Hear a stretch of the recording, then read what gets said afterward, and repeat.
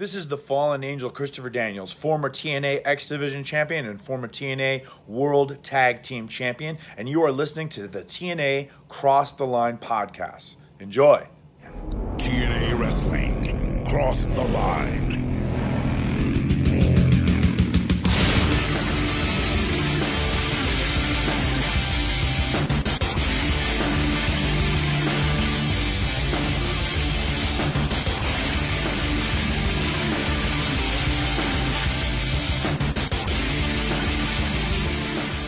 And we're back with episode 82 of the TNA Cross the Line podcast. I am Bob Conley Jr., and with me, as always, is Dallas Greeley.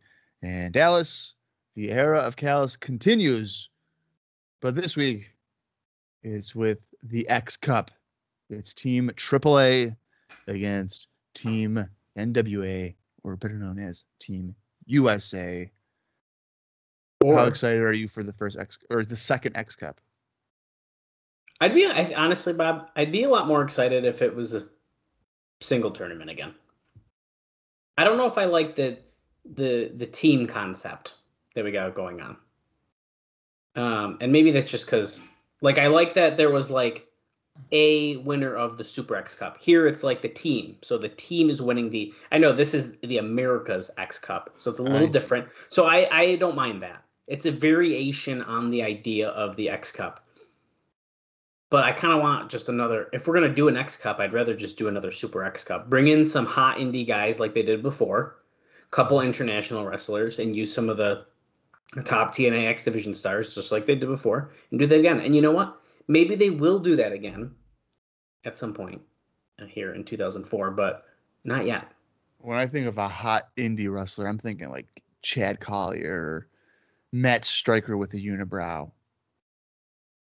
Yeah. Not Juventud or Mr. Aguila, as you like to pronounce it. No, that's not what I meant. No, see, because you can bring them as the international part. Oh, okay. And it's Aguila, I remembered. Aguila. Bob, I want to tell you, Municipal. Actually, I think a few days, not long after this episode airs, Bob, I was catching up on some AEW Dark, because I'm a fan of Impact Wrestling, AEW. I love it all, except WWE, right? We don't really like that anymore. Or MLW. Or MLW. Well, I did find out that AEW is going to the Municipal Auditorium in Nashville just a few days after this episode airs. Oh, really? And he said it, and I paused it, and I said, I'm going to need to rewind this real quick. And I did. I went, boop, boop, boop. And then I was like, how do you say it? Municipal. The Nashville Municipal Auditorium. Look at that. AEW teaching Dallas how to pronounce words. Yeah, I'm going to thank you, Excalibur, for your great shit. Oh, no. Shit, it's fucking my other words up. Needless to say, I'm practicing. I'm trying to get better. It's not going to happen. I'm still going to stutter. I'm going to stutter over words and notes today. I'm sure. I mean, I do it all the time. I stutter over my words pretty much every day of my life. Yeah, that's what we are. We're human. I'm not a speaker, a public speaker. Well, I mean, you are. I guess technically, we You're kind of talking to the masses. I'm talking to the masses. Everyone who, what do we call our fans, Bob? The liners. The what? Our fans are called the liners because we crossed the line. The liners. The liners. God. I'll think of a better one. Yeah, we're gonna have to go to the next week. Yeah, we'll talk about that. Yeah. But yeah, needless to say, Bob, America's X Cup. We'll see. Bob told me much before we even got to 2004. He's like, Dallas, there's a couple shows that I really fucking don't like, and I don't think this specific one is that. However, that idea has been stuck in my head, and I think of tournaments when I think of things Bob doesn't like, and generally tournaments drive me fucking nuts too. So that's in the back of my head. However, I'll just tell you right now, in my notes, it said that at least the main event of tonight's show is one of the top 5 matches in company history. Because it's a tape show, so they would know that. Correct. And so it's a tape show. And so it is said that at least the main event, top 5 matches. And we've seen some bangers. So that alone does have me excited. And I mean, the people we got in it are pretty good. And, we got on our Team NWA, Team USA, Team TNA, whatever you want to call them. Got Chris Sabin, Elix Skipper, Jerry Lynn, and Sanjay Dutt. I mean, that's a pretty damn good team. I don't know if I'd really be complaining with that. I don't even know if there's any of those guys I'd want to swap out. I think it's a pretty damn good team. And then they're going against Team AAA with Abismo Negro, Hector Garza, Juventud Guerrera, and Mr. Aguila. Aguila. I like how you said that with anger. I wanted to make sure. Aguila. Yeah. Aguila. And of course, Bob, let's not forget that there is 4 singles matches and then 2 tag matches before the 8-man elimination match with all members of the team in the end, the main event of the show. And then they never actually went over the point system with us because there's supposed to be a point system. So I'm assuming we're going to kind of start the show off with that. They're going to have to, they're going to have to. They're going to have to do something, but something. I guess we'll get there soon. Yeah. I'm excited.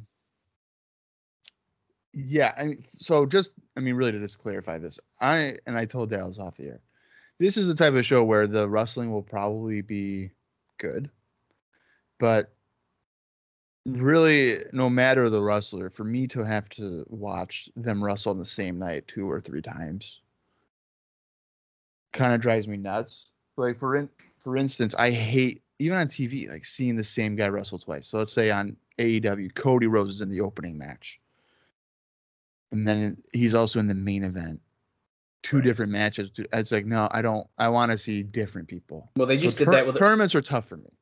They just did that with Abyss last week. And we're gonna run down. We're gonna run down that momentarily. But I mean, yeah, I don't like that stuff either. I honestly, if this was a 3-hour show where they had the tournament and like 2 or 3 other matches to break it up, that's probably a little different. But like kind of like what King of the Ring, did for a while there. They would have like a world title match still and all this stuff. But this is literally just going to be a tournament. Right. And didn't they do?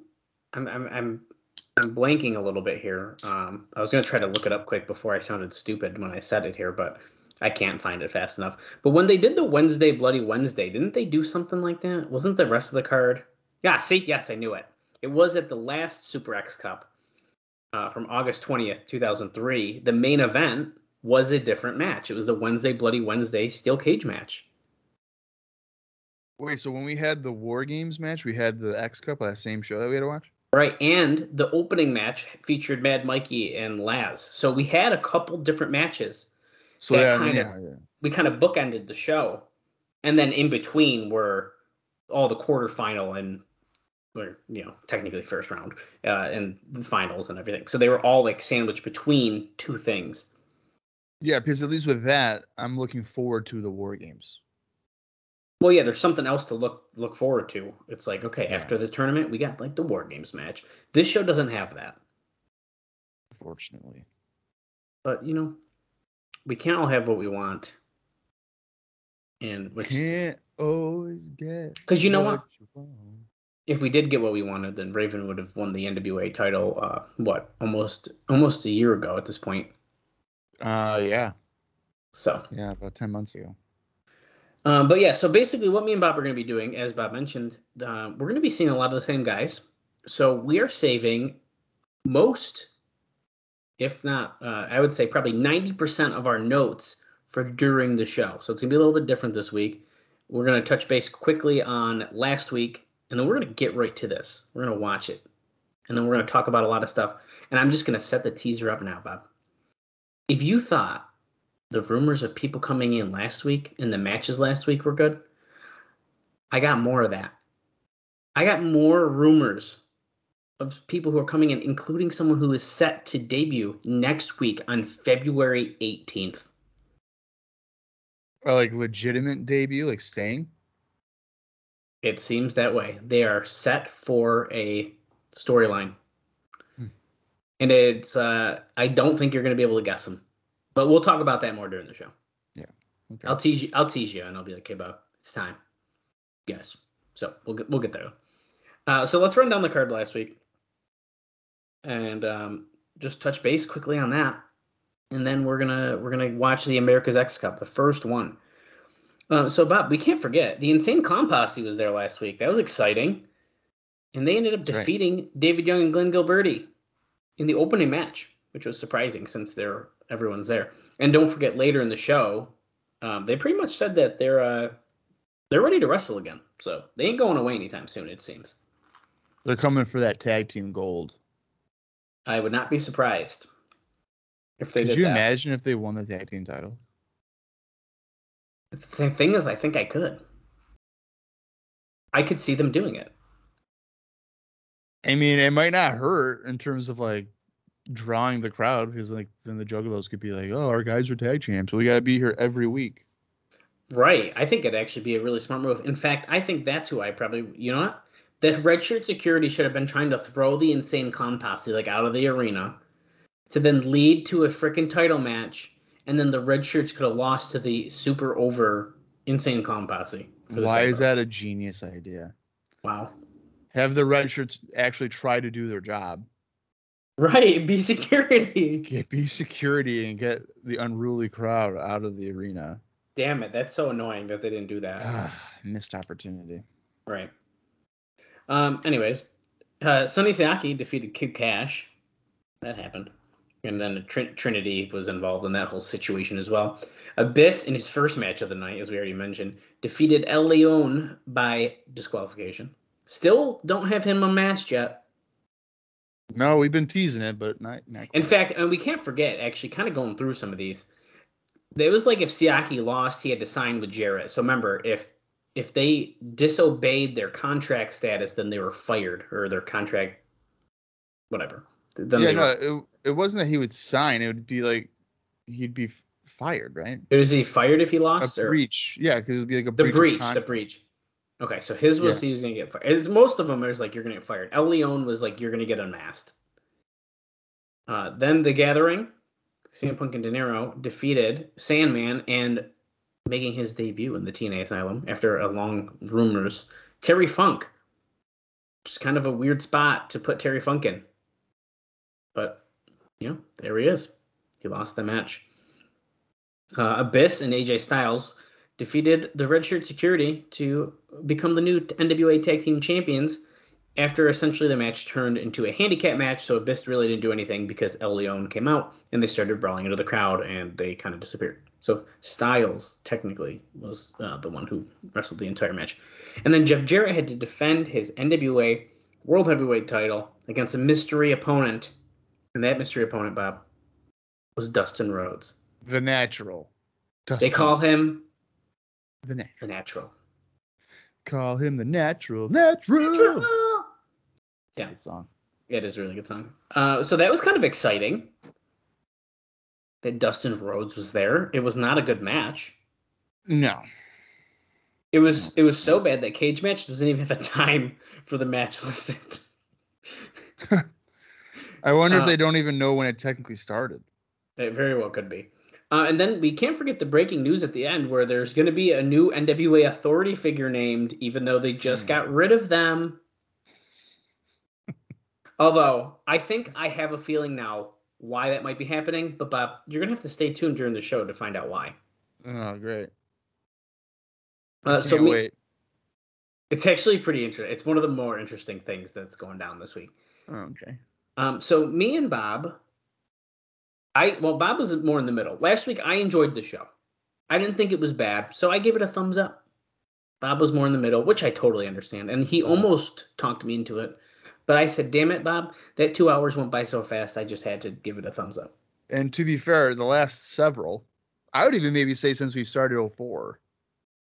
Dude. Yeah. Flying by, it seems like. And I'm hopeful that this week as well, but who knows? We'll see. Yeah, we'll see. So, Bob, where do you think that the readers of the Observer were at with that show? I think they're going to say thumbs down. Yeah, they did. Well, as Dave says, the February 4th pay-per-view was a bomb. They had 0 thumbs up, 94.1% in the down, and then 5.9% in the middle. Is that like 2 weeks in a row where it's been heavily down? Yes, I believe last week was also more down like that. But Yeah. 0 up, nothing. That makes me look like an idiot. But you know what? I thought it was a fun show. So That just makes you a TNA, like a delusional TNA fan. no, because I've said some are down. I know a bad show when I see a bad show. I don't know if that's accurate. Well, and basically he's saying that we're even getting thumbs down for the most hardcore of supporters. So, I mean, maybe that's what the crazy thing is about like doing this type of podcast. That in 2004, this show was panned, but then you watch it again, 18 years later. right.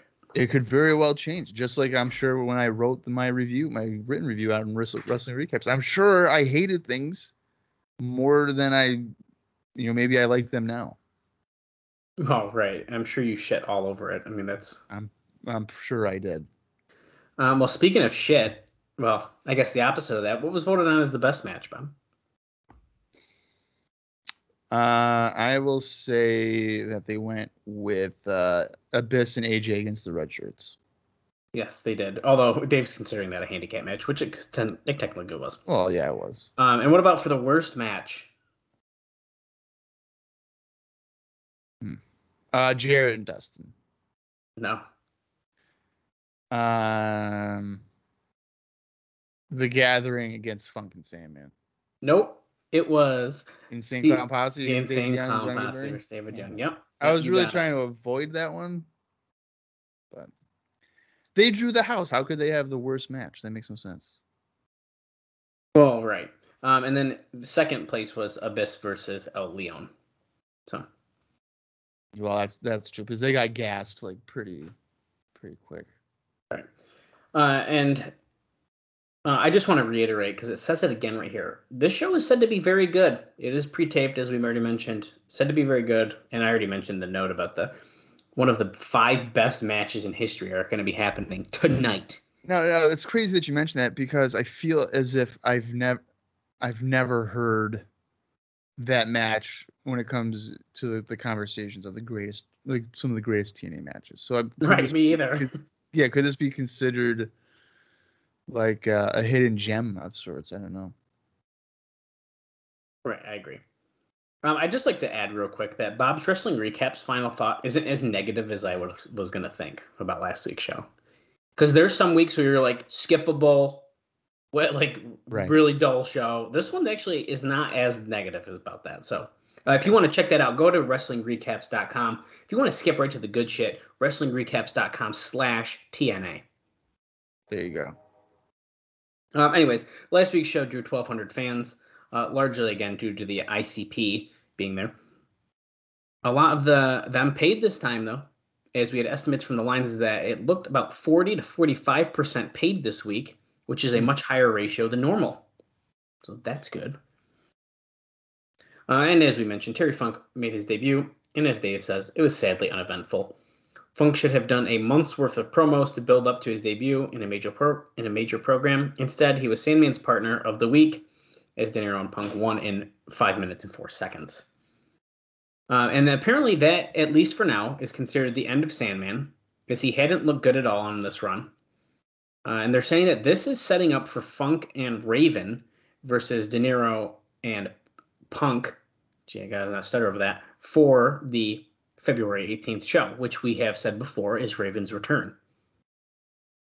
Right. I'm not really sure if I agree with Funk needing to have done a month's worth of promos to build his debut.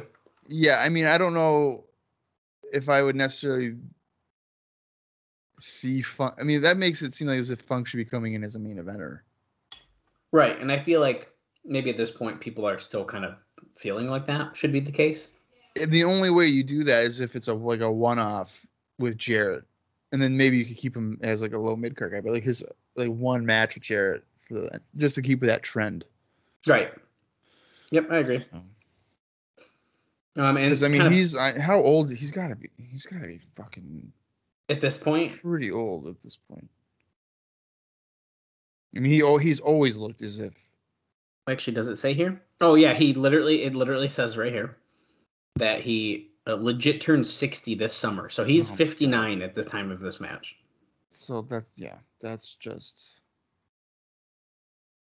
Right. incredible. Well, and kind of bouncing off of that, there was talk of that Funk versus Raven feud. So they're saying that it wouldn't shock Dave to see Funk turn on Raven if Funk has agreed to stay on for a little bit. And the decision was made, and quite frankly, probably the right one, to not talk about Funk's age, which we are discussing right now. Right. Yeah. And this is it's funny, but kind of silly too. In the middle of the match, on the Spanish commentary, Armando Quintero turned to Antonio Pena out of nowhere and just goes, quote, "Are there wrestlers in Mexico who have overstayed their welcome?" When was this? During the Terry Funk's match, essentially. Oh my God. And he goes on to essentially say yes and then start naming people. So, which I think is kind of funny. That's amazing. So the tag titles, which were established earlier in the show as meaning nothing, ended up with AJ and Abyss, ending the 1 week reign of Northcutt and Legend, which is like super disappointing. Like I was shocked that they won, but for a week, that's pretty bad. Well, I mean, I think I get it. Transitional champions. I mean, I don't think the red shirts are. Listen, I didn't expect them to have it for long, but a week is pretty nuts. Yeah, I mean, I don't know. The theme music and everything really gives me Right to Censor vibes. Yeah, I get that. Not that they're trying to censor anybody, but not anymore. And Right to Censor for the most part, they were like transitional champions too. I'm pretty sure. So it kind of fits into that for me. Okay, fair enough. And like I said, I'm a fan of Northcutt. So I would anticipate, as I am maneuvering my shit here, maybe taking Northcutt off TV for a little while. And yeah, I think that's probably safe. And then bring him back as himself again. Yeah, and like give him a push from like that vantage point. I think he would do well. He might need a manager or something, but I think he would do. I think he could be a good monster. Yeah, I agree. He came in wicked strong against Jarrett, I thought. Northcutt did? Oh, sorry. I was thinking of Legend. Sorry, getting a mix up. Legend. Yeah. Northcutt could definitely be like more monster, but Legend came in pretty strong though. I thought, I think Legend came in pretty well too, and then they just kind of watered him down. Yeah. James Storm was back last week. He wrestled on Explosion after that shoulder neck injury. After Eric Watts lost his power, he was fired. He was back, and they did that, as Dave says, terrible skit where Goldilocks basically said how she faked all her orgasms and got more pleasure out of pleasuring herself. And it was a very odd segment, but, it happened. Well, to be fair, I could never really picture Eric Watts making a woman or orgasm. So. Whoa, okay. We're shooting from the hip. We're shooting, baby. Yep, Dustin Rhodes was there. We knew that already. Thomas T. Stenenbaum, who plays the role of Jarrett's hotshot lawyer, made his debut in person last week as well. He actually is someone. We didn't know who he was, but he was an old Memphis manager, Ernest Angel. You know what? I fucking knew it. It's so funny you say that because I was reviewing. Oh my God, it pisses me off. Oh, okay. I knew I had seen that face before, and I was reviewing. I'm such a loser with the amount of stuff I fucking watch, but I was reviewing Memphis '88, and fucking brother Ernest was on there with Brickhouse Brown. Dude, and I knew I had seen that face before. That's crazy. That is amazing. Now you know. Wow. And so Bob probably knows a little bit more than probably most of our listeners, or I knew. But he caused a lot of controversy more than 10 years ago when he did this like really religious gimmick on the circuit where he used a loaded Bible as a foreign object. And he says he was pretty good then, but that was a lot because in real life, it was kind of relating, with the religious stuff. So he understood the gimmick. He looked to be nervous playing a lawyer, and it didn't come off well, as Dave says. But to me, I thought that was kind of part of it, to be honest. But I mean, he did look nervous, but I mean, wouldn't a lawyer look to be nervous? But he's not going to be comfortable. I would hope like a lawyer wouldn't be comfortable just in front of 1,200 people talking like that or whatever. Right. Exactly. And I don't think I've seen. They said it was like 10 years ago, so. Yeah, it doesn't. I don't have a date or anything, but. Okay, because like I said, I'm only in like '88, and I don't remember there being a loaded Bible. He just would like scam people. Oh, okay. So far, he'd like donate your money to the cause. Like one of those things. Oh, that's funny. Okay. But that's crazy. Like I knew it. Even like the voice on the phone, I was like, that does sound. That's so like funny. A voice I've heard before. But I would never have connected it to Brother Ernest. There's no fucking way. Like, I'm not that familiar with the guy. Well, you are now. Now I am. Bob, that's all the notes I got that we're talking about pre-show here.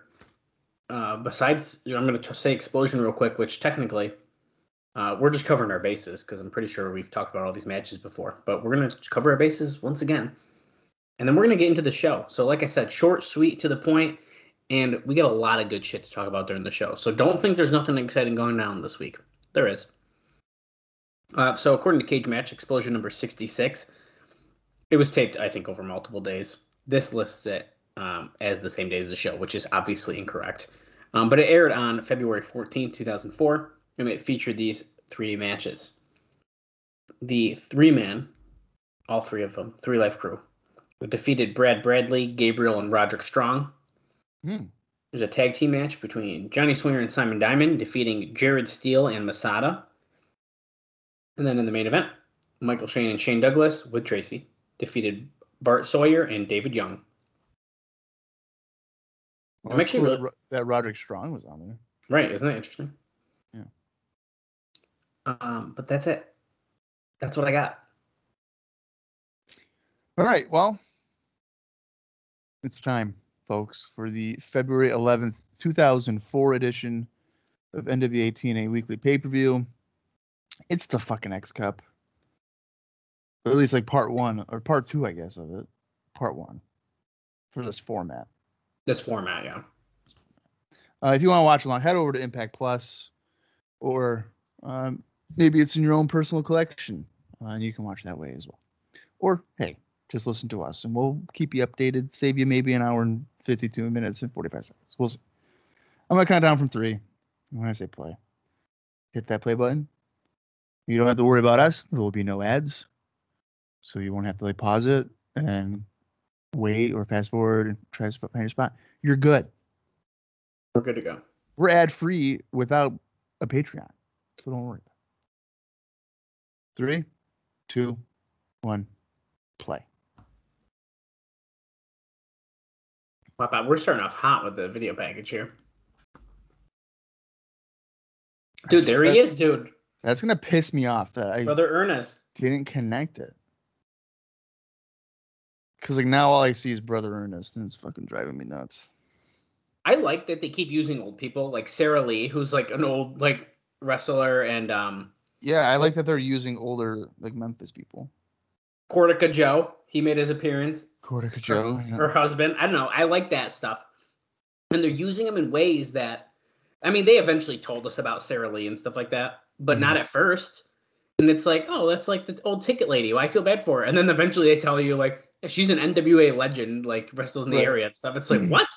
So I like that. I think that's really cool. Sarah Lee used to kick ass, so it's fine. And then you see her beating up Kid Cash with brooms and shit. So right. So they're showing. We saw the recap from last week's show, and now we're seeing the Team NWA talk. Antonio Pena talk about how they got a special place for the trophy in Mexico.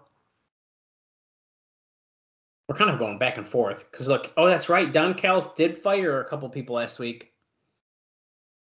Well, all 3 of them, right? Borash, Tiny, and Sarah Lee. Yes. You fat piece of trash. Well, no more JB. That sucks. I mentioned it when you ran away last week, Bob, to get whatever you did. And the guy who was doing it for him was not a bad ring announcer. Really? Yeah, I really didn't mind him. He'll probably be on this show then, right? Well, he's got to be because or is JB, since it was taped, did JB do it? Well, the weird thing is that technically JB would probably do most of it, but because the main event was taped after last week's show, I'm wondering if the main event will have a different ring announcer or they'll just not do a ring announcer. I don't know. If they actually thought this through, which I'd be surprised, then it won't be JB. That's right. The Naturals came out and screwed the Natural. Put some powder in a chair. I forgot about that.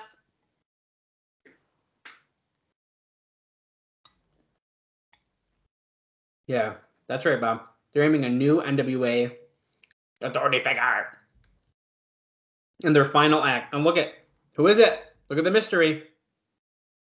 Is it Bill Behrens? It's just Bill Behrens, guys. It could be. That looks like his outline. Under new management. Are you ready? Are you ready? Oh, wait, it's the Jarrett one again. Yeah. I think it's great that they do that. Are you ready?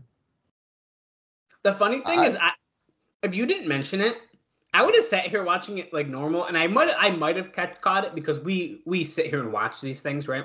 Yeah. If I ordered this and I was like a weekly person, you'd be like, oh, the intro's on, I can grab my food quick or something. Right. You wouldn't even realize any different. Yeah. Well, you can tell Tanae's doing a voiceover. Yeah.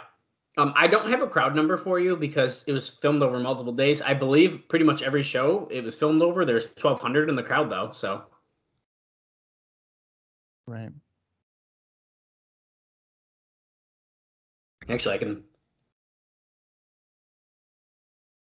pull up my... I would have thought that the opening video package would maybe have been longer considering the type of show we got. That's a good point. Previewing the format here. There we go.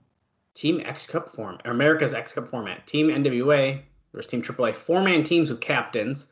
Winner of the first 4 first round singles matches equal 1 point each. The winners of the 2 second round, you get 2 points. Jesus. 2 points per elimination in the 8-man third round elimination match. The team with the most points wins, and then if there's a tie, the captains face off. This says earlier today, that's the same shirt he wore last week, I think. So. Is this the best team that TNA could put together? I don't think so. Because I was going to mention, we haven't seen Sanjay Dutt in a little bit. I mean, okay, so when I was saying earlier that there wasn't anyone I'd replace, if you're going to replace someone, it probably would be Sanjay Dutt because that's what I would think. For that reason. And I mean, Jerry Lynn just came back too, so it's like these aren't the big names of the division at the time. Right. He did just make mention to Christopher Daniels and Loki being very good. Skipper Straight says, up G. For our fans, yeah, come on, guys. Team AAA here. Mr. Aguila. Hector Garza looks like the type of guy that would fake his age in the Little League World Series. Like everybody else looks like they're 12, but then Hector Garza is like, no, I'm 12, and it's like he's really 34 years old. Okay, unfortunately, guys, I cannot translate what they're saying to you. I took German in high school, not Spanish. Yeah, who takes German? Of all languages, German. I'm assuming he's going to translate at least some of this for us, right?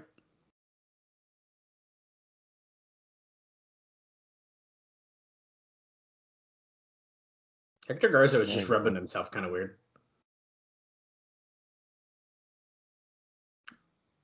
Oh, they're saying they're the best in the world, and he said no, and he left. Hoovy left his team. Maybe he left because he's like, that's not what I said. Yep.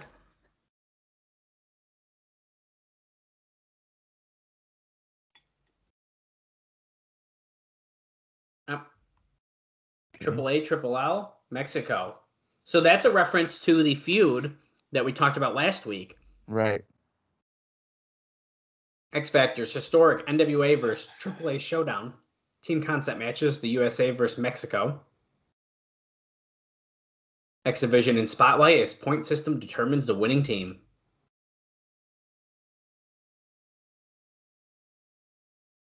That's right. We got to use a scoring system here tonight, Bob. Because why not? That's not JB, dude. It's not. Wow, I'm impressed. I'm legitimately shocked that they did that. Because that's got to be at least 3 weeks out. Well, let me see. I was working on pulling that up. 2 or 3.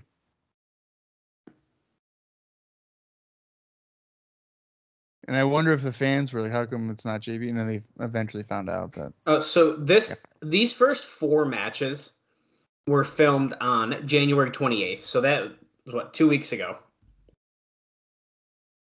That's crazy. So 2 weeks ago, they were like, well, maybe we should not use JB. And it's not a voiceover. No, it's not. I think that this, if anything, Bob, this is proof that they are actually thinking things ahead a little bit. That's Remember, crazy. We've heard this, that they're Yeah. long-term right. storyline, this and that. So I think this is kind of proof of that. Well, Bob, we have a fucking banger to open us up here. Hoovy versus Chris Sabin. Remember, these two were in the finals of the first Super X Cup. So this should be pretty Who are damn the good. captains? Garza and Lynn? No, it's Hoovy and Lynn. Hoovy and Lynn. Okay. Well, that makes sense that Lynn's not doing this because that's for the tiebreaker. If there were to be one. All right. Indie news here for Mr. Chris Sabin. Back on January 29th, he wrestled for Ring of Honor, where he actually won a 6-man mayhem against Caprice Coleman, Hydro, Jack Evans, Slick Wagner Brown, and Sanjay Dutt. On January 31st, he won a 3-way dance against Jimmy Jacobs and Joey Legend for IWC, Hopeful Havoc. And then on February 8th, as Juventud here has a half Boston Crab on, he retained the BCW Can-Am television title in a ladder match against Eric Young. So a busy couple of weekends there for Sabin. And then for Hoovy, well, I guess really nothing's happened since before the last time I talked about him on the 28th. Oh. So he did the same things that he did on Jan 28th. Wrestling for Noah. Right. He had a match. Hey, if he didn't do anything the past week.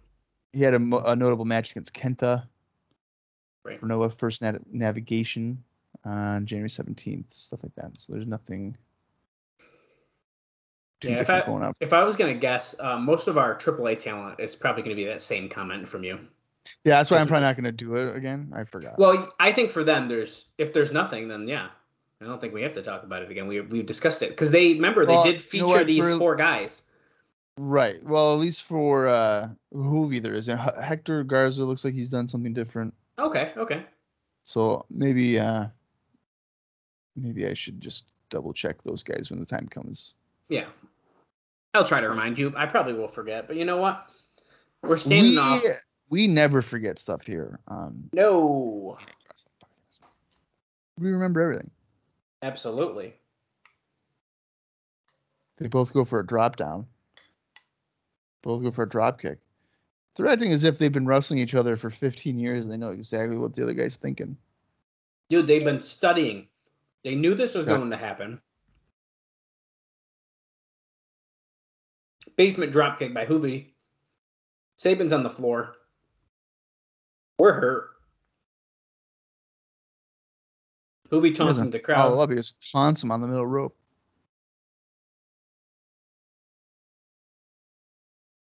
Baseball slide drop kick of sorts there. Oh my God. Oh wow. Nice head scissors. You He didn't even slide really through. He just like pumped himself through the Yeah. bottom rope there. That was Or middle nice. rope. To do a head scissors on the floor. So Bob, how would you do this? Which guy do you think gets the first win for their team here tonight? Is it going to be Hoovy or is it going to be Sabin? I'm gonna say Hoovy, just because I feel as if they're gonna make it so that Team NWA is like the underdog. I'm like, oh my god, they're down 4-0. Yeah. 4-0. You know what I mean? That type of stuff. Hoovy went for a dive, but Sabin got him with a kick. He's going to set up what I believe is a suicide dive. And you know what? If Hoovy were to win, nice Oh, springboard wow. spinning heel kick there by Sabin. If Hoovy were to win, you could make it in a couple of weeks or even the next week an X Division title match between Sabin and Hoovy, since Sabin's the champion. I like that a lot. I'd have him win just for that reason. Oh, side Russian leg sweep. It looked a little weird. The seated octopus submission lock, as Tanay has told us. I would just call it the seated octopus, not the seated octopus submission lock. I think that Tanay added that part, but I think he did too. It's a bit much there. he goes out of the octopus into a cover. Well, in case you guys, I know everyone always, Bob, I get messages all the time. Who's the referee? Guys, it's Rudy Charles tonight. This is our referee in this match. Oh, shit. What the hell would you call that? It was like a modified destroyer. It was a head scissor, so it was like a poison Rana head scissor thing. Okay. He's signaling for a 450. I don't know how he would hit this. He's not in position. Yeah, I was gonna say that doesn't make. All right, he does like a Hurricane Rana, springboard Hurricane Rana, pump handle, Oh, pump handle like suplex, twisting suplex. 2 count. Sabin kicks out. This is definitely a good match to start off with because it's 2 people you're familiar with. Like I like Hoovy from WCW. I think it's a good way to start the tournament. well, and if you've been watching a long time, you remember these two were in the finals too. So I think it's a fun thing. Drop toe hold onto the middle rope by Hoovy. I'd like to mention when you were doing Sabin's Indie News, Tanay did mention JB not being there, so they're not just like throwing it over the shoulder. They did mention on commentary. Right. 5225 instead of the 619. Yep. So what you just said? I think that was it. I thought he might have said numbers differently, but either way, I think you got it right more than I did. It's funny how many people have stolen that move just by using their own area code. Right. Double leg slam by Sabin. Could he hit? Yeah. Well, he got him pretty. Turns him over with his leg, picks him up. Brainbuster. Brainbuster! Going for the cover. 2. No. Hoovy kicks out again. It's not a bad match. No, these guys work really good together, actually. I think. Yeah. And you know kind of what, makes Bob? you wonder how Hoovy wasn't a regular. I mean, I know, early on he was like, I'm not jobbing or whatever. Like, I don't want to do the job. Right. That probably doesn't help, but. Sunset flip, another rolling through, now they're trading roll-ups. I hate this stuff. I hate this spot. I don't always hate it, but the bridge up, that's impressive. Hoovy driver? No. Nope. Countered. Over son. No. Oh, nope. Rolls him through. up. Oh. Sabin with a wheelbarrow. Oh, no. Hoovy reverses into a bulldog. It's good. Yep, there's fake JB over there. It still kind of looks like JB, but taller and like less hair. Yeah. It's I want to point out that the commentary of the match is not a voiceover. No, it is not. It was just the beginning where Tanay was talking. It was a voiceover. Right. I was thinking about mentioning that as well because you can definitely tell it's not. Yeah, because you can see them at the announcer's table, and they're definitely calling the match.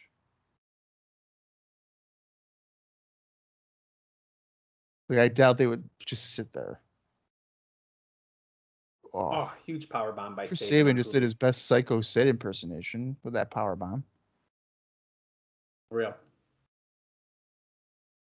Oh, kip up by Hoovy, standing Hurricane Rana. 1, 2. Oh, he almost got him. 1. Oh. Oh. Hoovy with a kick to the head. Saban still kicks out. In case you're watching along, we have an hour, 35 minutes, and 33 seconds left, or we've been watching for 17 minutes and 17 seconds. And I want to say the trend of a quick start, I feel like, continues. I hope so too, Bob. If you notice, I haven't said any news yet. That's because I'm really enjoying this match. So you'll get some notes soon. Right. And I'm sure there'll be video packages and stuff that we got plenty to talk about, so don't worry. I guess I could tell you now that Antonio Pena is wanting to put together a major spectacle the day before a WWE show in Monterey. Yeah. And that he has asked TNA for help on that. So we'll see what happens there. Holy shit. The Saban edge off the top rope. Course, I didn't know that was a move, but now I do. I've never known about the Saban edge, so I think they just made really, that shit up. I was gonna say I feel like Tenay's really killing it with like making up names of moves. Hoovy fighting back. Looks like he's going for the Hoovy driver. He hits it in the middle of the ring. That could be it. 1, 2. Oh wow. Oh, they saying he got him. He says he got him. Saban did kick out or tried to kick out. Wow.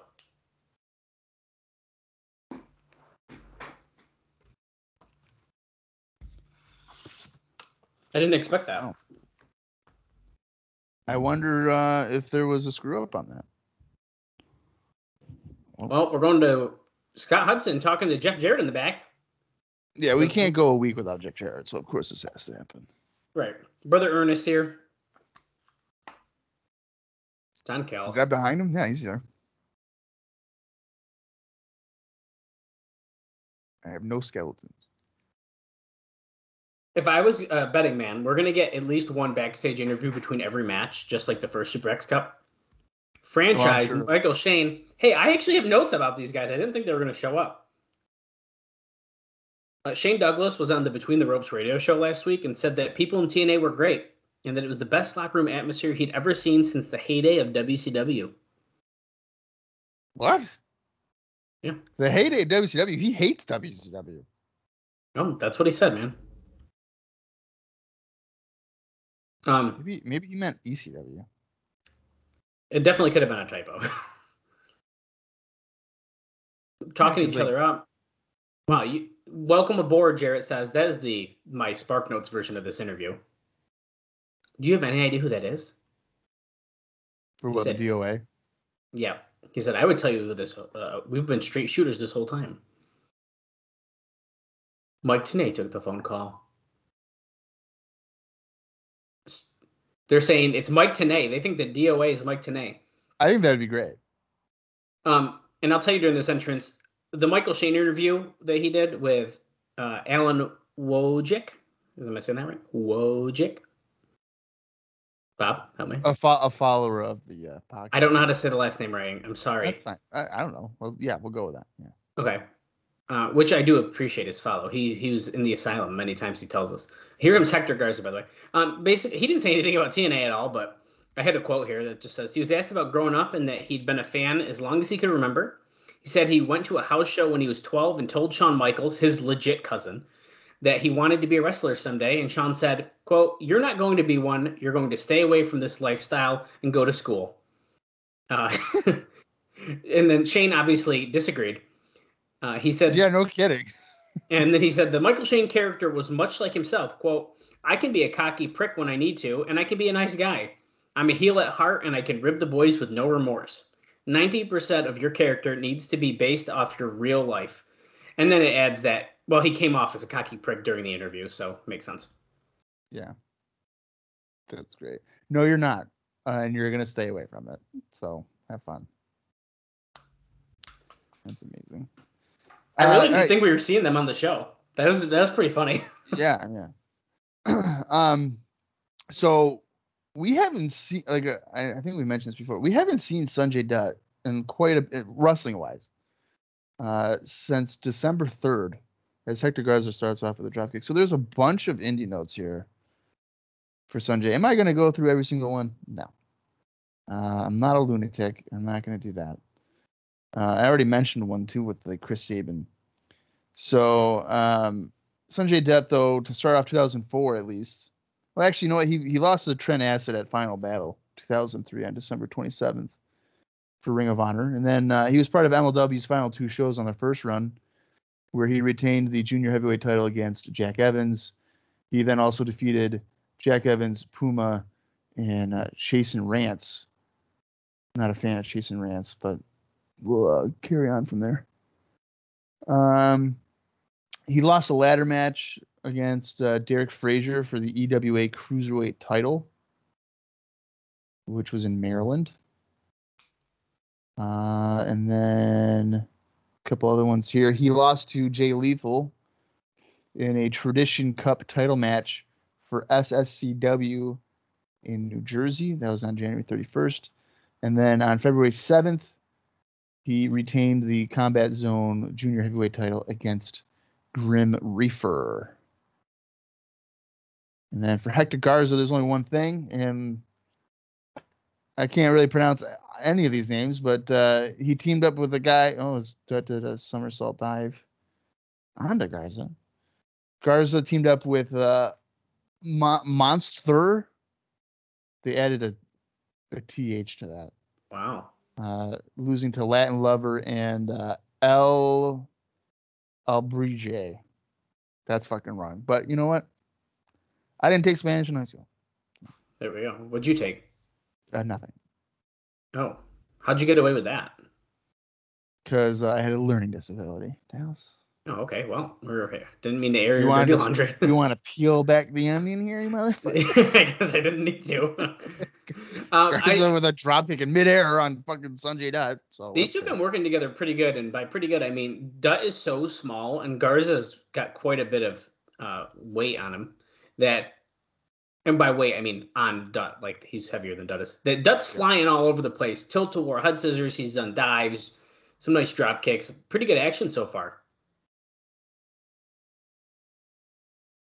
Yeah, this the size difference is going to make this probably more enjoyable. Mike Posey's your referee here. You guys don't got to DM me anymore. I haven't been telling Bob about those because I really doubt that people have been DMing you about that. But nah, dude, everyone's like, you guys aren't talking about who the ref is, even though we I think we actually do, but. More times than not, like we're always like, Andrew Thomas is a moron. Why is he standing in front of the fucking guy? I'm just glad we know all their names, because do you think that I could name all the referees in Impact Wrestling now? No. No. I cannot. Well, and same thing with like WWE, but I don't think make a conscious. I was near fall there by Sanjay. They make it like a conscious effort to not mention their names. Yeah, WWE, you don't get to know their names. Yeah. You kind of have to be like insider and be like, oh, that's whoever. I literally don't know any of them. I couldn't even give you an example. Like, nice swinging slam there by Garza. AEW, like, you know the guys and girls for that matter. Right. I do know. I'm pretty sure that Rudy Charles his name is Dan now. Yeah. But I don't know the last name. That's all I know.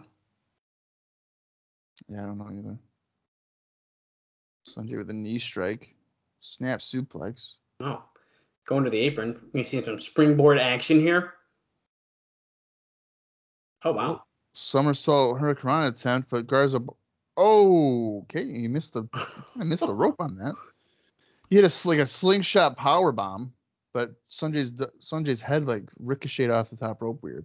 Holy shit. Fuck, Garza. Okay, Garza won. a twisting corkscrew like moonsault. Bob, holy shit! I thought he definitely broke Sanjay Dutt's ribs right there. He did something, and like I think it's also important to note here that Garza did that without literally breaking his sweat. Dude, that he landed right on him. I mean, it looked very impressive for a guy his size, at least a guy his size compared to Dutt at this rate. I thought that looked really good. Okay, so I'd like to point out that AAA is up by 2 points currently. Over. We're getting interviewed by team captain backstage. Pressure's on, man. I'm not going to go out there and wrestle their style. Slow down and wrestle our style, even though isn't the exhibition based off of the... I don't know. What do I know?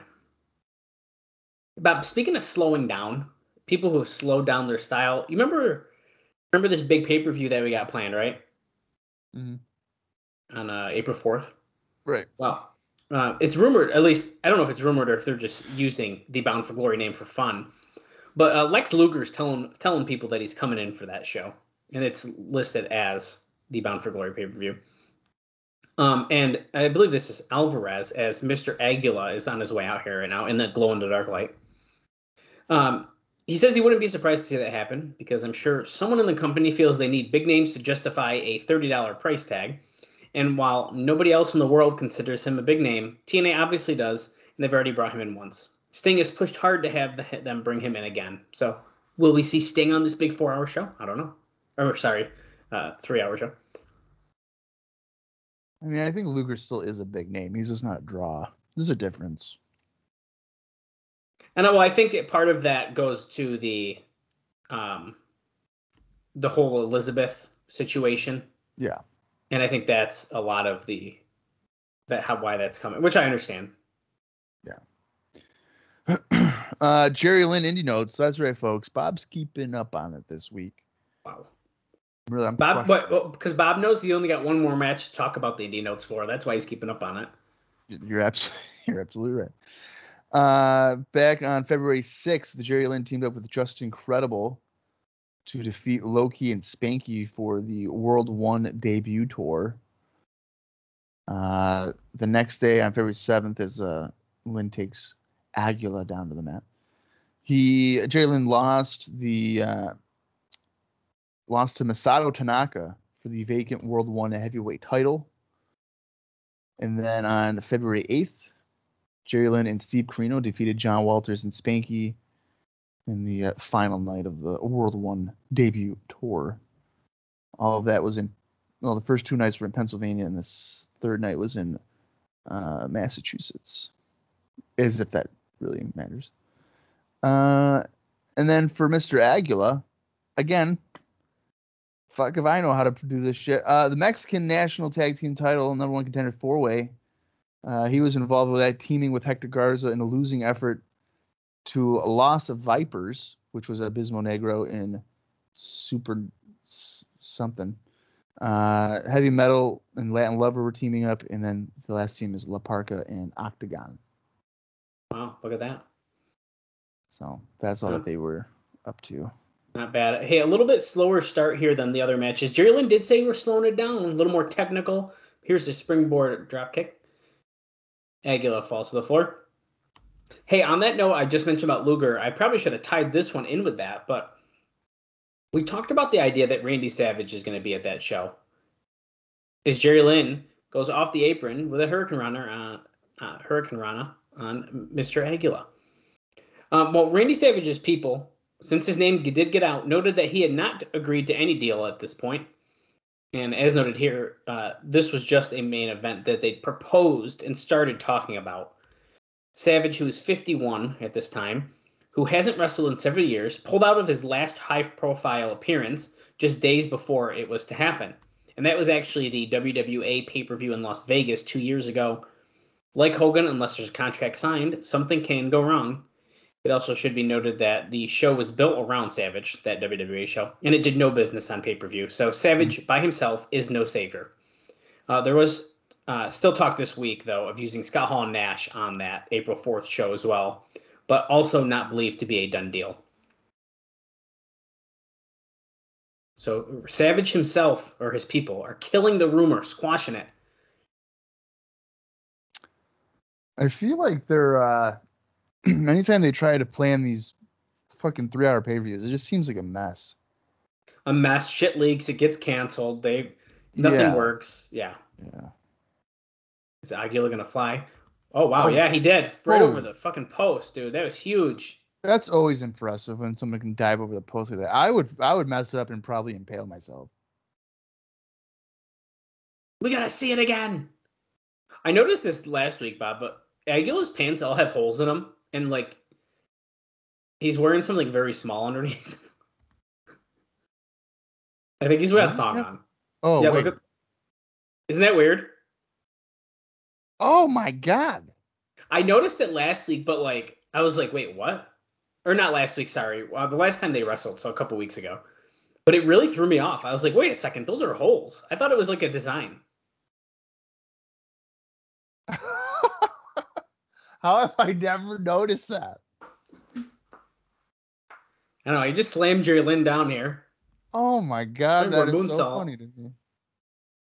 Because yeah, you're right. It's basically see-through because of all the holes. Yeah, maybe it's funny? It's a Mexican thing. It could be. Why do I find that so funny? That's so funny. That's weird.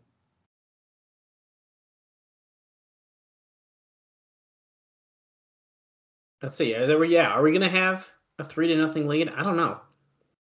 Team AAA I think Jerry's gonna win this. I feel like he's got to, being the captain. You can't have the captain lose. Oh, going for a cover, roll up, sunset flip. Nope. Remember, Jerry Lynn wanted to work with him very bad because they wrestled a lot in the WWF. We discussed that a week or two ago. Which I initially said there's no way, and then I forgot that Jerry Lynn was there for even before. Oh, super impressive. A couple different springboards there. He goes off with an arm drag, and then picks him up and slams him down. Why did it look like he's about to barf? Maybe he is. Did he get dizzy on the corkscrew thing there? I would have.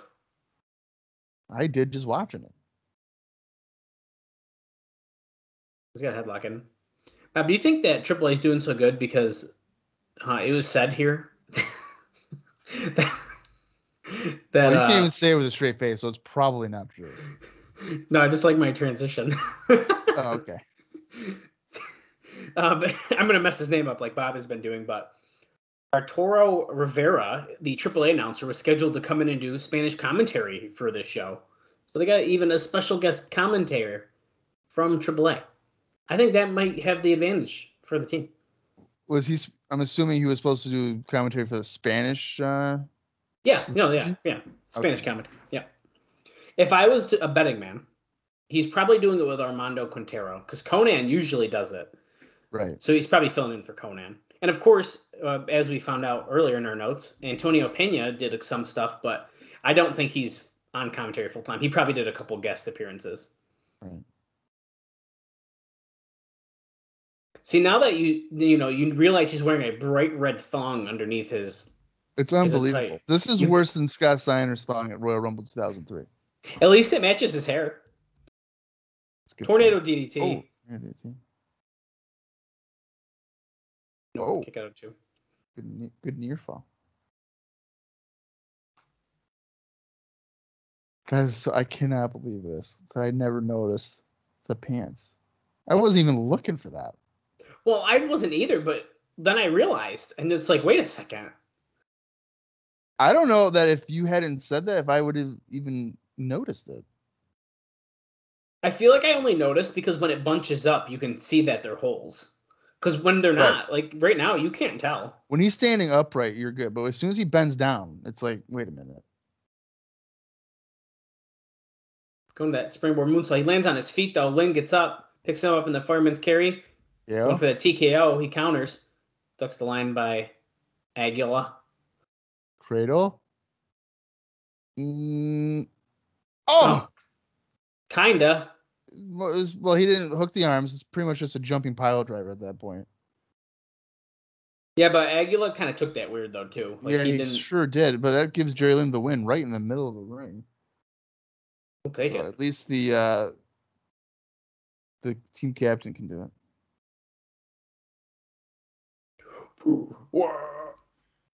That's right. Captain wins, baby. As he should. I'm just glad Jerry Lynn's back, Bob. I am too. I just hope they don't not know what to do with him. Because I feel like that's what happened, and that's when we were getting lower quality matches, and then he left. But right there, that was a pretty good match, so not complaining. And by the way, I don't blame Jerry for that because he was getting shit stuff. No, and I'm sure we're gonna get a Cashlin match at some point.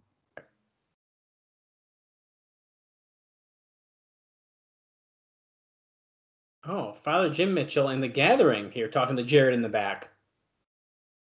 Is this what we're going to get? Is just a lot of videos of Jarrett meeting all the people who signed with him? I'm almost certain of it.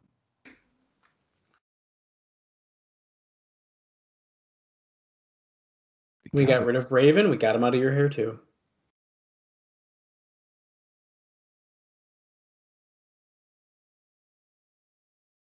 Terry Funk.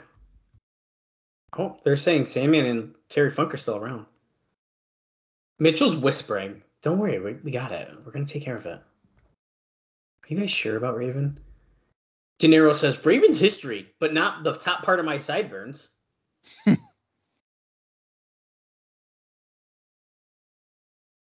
Because of us, they can't have another title shot. Yeah, is it as long as Jarrett's champion you can't have a title match, or is it ever? They just made it sound like ever, but it's got to be if Jarrett's champion, I would have to assume. They're saying Tenay knows. See, I knew it was Tenay, Tom T. Get the ring crew and the refs. I need more loyalty to be signed. I knew it was Tenay. No problem. Ernest and Callis are just yeah, we knew it too. We did. Sorry, I'm distracted, April. Oh, okay. Bismo Negro. What is he wearing? He looks like a Pokemon. Yeah, he does. He's got that look of I feel like he'd be really good on Lucha Underground. Yeah. Oh god, they just said something about Johnny Fairplay next. What? I don't want to hear from Johnny. Elix Skipper. Hey, speaking of Elix Skipper, you know how he's been trying to get Triple X back together? Yeah. Yeah, well, Christopher Daniels was just added to the March New Japan tour after he and the American Dragon were put together as a tag team on the tour, and they did well, which is going to slow down their reuniting of Triple X. What Japan company? All Japan? New Japan. New Japan. There's no indie notes for Elix Skipper, so no surprise. At least not on Cage Match. He might have been doing something else, but not on a good old Cage Match. Let's see what if Abismo Negro has been doing anything here. The 1 week here. Yeah, he teamed up with Chessman. Losing to El Intocable in Octagon on January 29th. In Octagon. Yeah. And then, as I mentioned before, he was in that number one contenders 4-way, which he won with his partner, the Lost Vipers. And that's your indie notes for the evening. So that's it. Bob's done. Bob is done. I'm done. I got nothing else to do for the next hour and 12 minutes. So tough. I know. I realize I'm kind of flying through stuff, but I still saved the bangers. I didn't give you the bangers yet. Good, man. Because I have a feeling these next couple tag matches might have a little bit more downtime than these singles matches are having. Yeah. And they said that we're going to hear from Johnny Fairplay coming up? Yeah, I think so. Which technically one of my notes does kind of apply to him. But I might still save it. We'll see. Let's see what he has to say, and we'll see if I can play off of it. Okay. I'll say, speaking of surviving this, I'm kidding.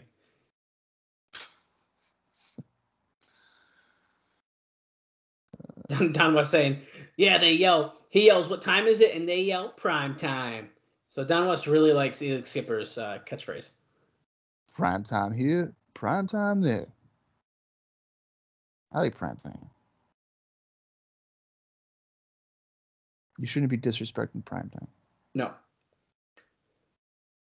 I feel like I see this post every like couple months, if not weeks, where they show the clip of him walking the cage and someone goes, "Man, Elix Skipper should have been a bigger star." Dude, I just saw that. I'm telling you, I see Today. it like all. Yeah, I think I saw it today as well, and I literally see that all the time. And like, yeah, no shit, but he's done more than just walk a fucking cage. Yeah, I know. And like, he's done good work besides just walk a fucking cage. Yeah. Don't get me wrong, that moment is fucking awesome, but he's done more than that. Yeah. And I mean, this, I would say, well, what, in 2003? I mean, it's like 2002 stuff was a bit, maybe like, well, nice springboard moonsault there, though. Beautiful. Jeez. Double spring. You jumped from the second to the top, and then it huge. Got super air on it. I'm going to say, like, Elix Skipper starting with 03, and I know I've said it before, is one of the most, like, improved workers. I mean, if you were to watch him in WCW when he was fucking green as shit and probably shouldn't have been on television. Somersault close, and that didn't look that good, but that's all right. I think there was a pause. Yeah. So like Skipper stopped because like Abismo Negro wasn't as close to him as he should have been. Yeah. Oh, now roll up by here by Negro. Yeah, but like watching Skipper in WCW, I mean, I think you could see the potential as a cruiserweight, but he just was not ready on every level. But 3 years later, here in TNA, it's like he found a groove. Right. So he's like been consistently, I would say, entertaining. Which I don't think I would realize. Like in WCW, I was always like, this guy's like whatever. Speaking of walking cage ropes. Nice. No one does it better than Prime Time. I could never do that. There's no way. Yeah, right. I wouldn't even be able to probably stay on the top turnbuckle, let alone walk the ropes. You got a 2 count there.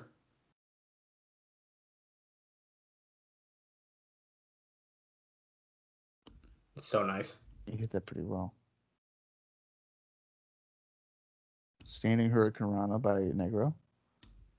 For a 2 count. Didn't they say Abismo Negro meant like the black hole or something like that? Something like that, yeah.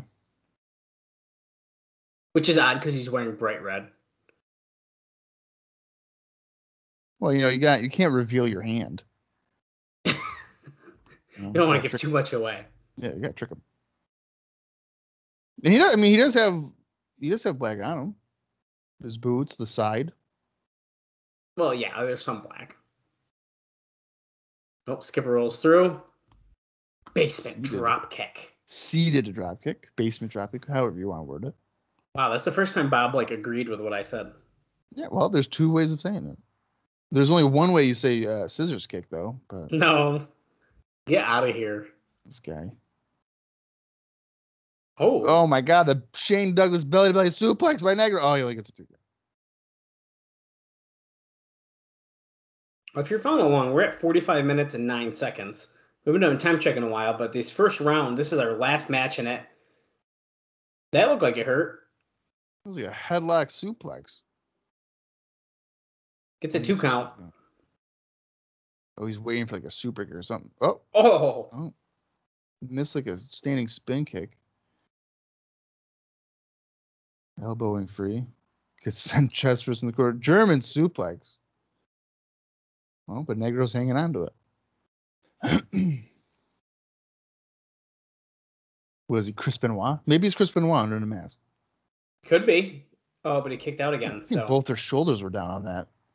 Come on, Andrew Thomas. You gotta start paying attention. They're trying here, but he just couldn't do it. Oh, tilt-a-whirl octopus stretch. We did it kind of slow. Tilt-a-whirl octopus. This is the octopus submission lock. The standing octopus submission lock. Hold that Mike Tenay likes to make up. Oh, drop toe hold. Negro rolls him up. 1, 2. Oh, Wow, okay. Kind of a cheap finish there, but whatever. Not cheap, it's a clean win, but kind of an underwhelming finish there. That's right, a 3-1 lead. Negro, pretty big win there against Skipper. Jerry Lynn, the only one holding Team USA down. Armando Quintero interviewing Hoovy backstage here. Do you think there's going to be like an interview segment where Jerry Lynn's like, I'm the only one that won, let's go? Yeah. Okay, Hoovy's saying they're the best team. And then he started speaking Spanish, so I didn't hear anything after that. Oh, he said, we are the best. We already proved it. We're ahead 3-1. You forgot what he said. Yep. We're taking America's Cup back to Mexico. Now, Hoovy's speaking Spanish probably just to be a heel because he does know English, obviously.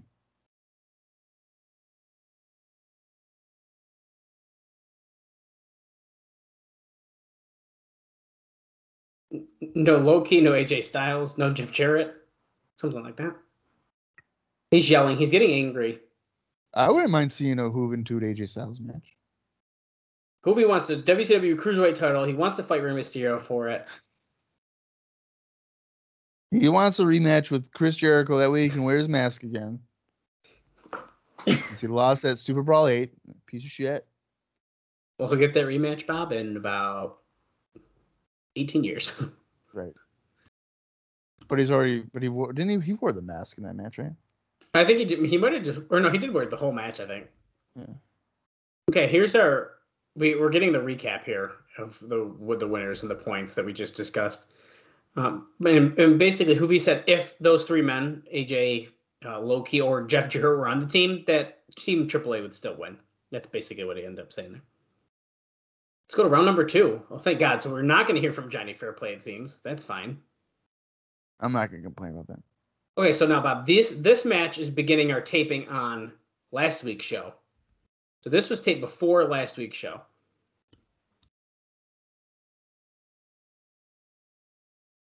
And you know what? At least Negro's wearing the same outfit, I guess. Right. Abismo Negro and Hoovy here. It was Hoovy's wearing different pants, right?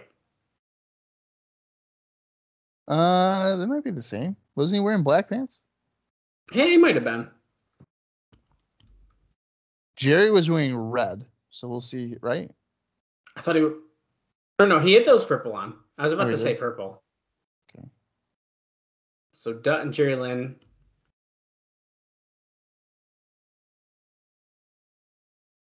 Yes, Tenay's sounding disappointed. This is not how I anticipated the first round going. So you know what's weird? Didn't we just saw Abismo Negro wrestle against Elix Skipper, and now he's coming out again. Mm-hmm. Yeah, I feel like maybe they should have done Hoovy and Garza, right? Because Garza was in the second match. And Garza wrestled Dutt. Maybe they didn't want to. Maybe they're doing it because it's different. Avoid that? I think they're trying to avoid that. I think that's what it is. Because none of these guys fought each other yet. So I think that's what it comes down to, actually, which I understand. So I don't hate it as much. It's just a little weird because you think that he'd be like a little winded or something. Yeah. But, I mean, he did beat Elix Skipper kind of quick. So. Yeah, I guess so. All right. I'll accept it. Lynn and Negro starting us out. Oh, can't do the lockup, dude. It's too hard. These guys are exhausted. This is the second taping. Me too. So does that mean that this match, the next 3 matches are probably from the same taping, right? Yes, everything else is. So this match was, let me pull it up again. It might have been the first one on the 4th? From the 4th. Lynn with an arm drag takedown. Okay, so they taped all the explosion stuff, and then this match happened. and then the next tag match. So those are in order, and then after the shows when the elimination match took place. Oh, okay.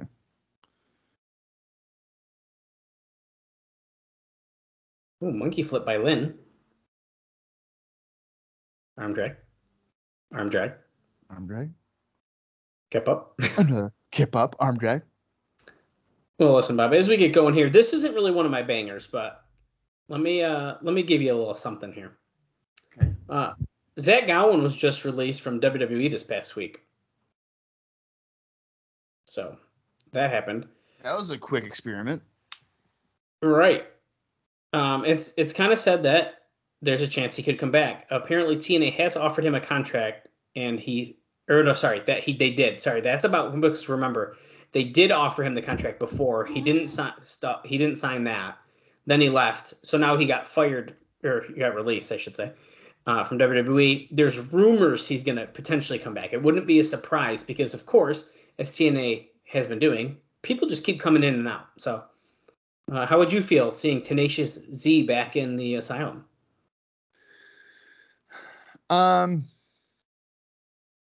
That's a good question. I don't know. If I'm TNA, I don't think I'm bringing him back. I don't think I would either. Especially since, like, you know, he fucked him over. So, right. I mean, essentially. Yeah. So I don't think I would necessarily bring him back. At least not immediately. Right. Considering his, I guess you could say handicap. I think he's pretty good, but you can't just be like, oh, it's fine, dude. You got fired. That's fine. We'll take it. Right. And I mean, I didn't want to go into details about his firing. I didn't really read a lot of it. Because it was an attitude thing. It seems like that's what it was. And apparently there's one comment here because I got two different sections about it. Yeah, because he's already booked for like indie dates and stuff like that. That's where they're saying that they wouldn't be surprised if he showed back up in TNA. Nice for a Hurricane by that. Yeah, well, look at that. Tilt-a-whirl, he landed on his feet. Comes back, tilt-a-whirl, head scissor on Negro. Comes back, pop up. Oh. Wow, look at that. That's just countering everything. Well, not a kick to the midsection, I guess. No, he got that one. Everything else he can counter. But it was said that Gowen was telling wrestlers that if WWE released him, that he was going to file a discrimination lawsuit. But since nothing came out in the past few days, chances of that are fairly slim, apparently, that's going to happen. That's interesting. A discrimination lawsuit when they hired him. I feel like if they didn't hire him, then like that would maybe be like a different story. But they literally hired him, and he had a really bad attitude. So it's kind of weird to think that we saw him like before he went, and now we have lived. Our podcast has lasted longer than Zach Gowen's WWE career. Wow. Well, almost like double it, really, if you look at starting. Well, that's a good point. Probably more than double it. So there's that. So basically, what we're saying is we're here to say Zach Gowen isn't. You know, it's kind of amazing that we haven't. That like Gowen hasn't really gotten like another TV shot. Yeah, really, that I remember. No, that's a good point. Because like we saw him in 2CW, and I thought him and Gregory Iron did pretty well. I thought so. Yeah, I liked him.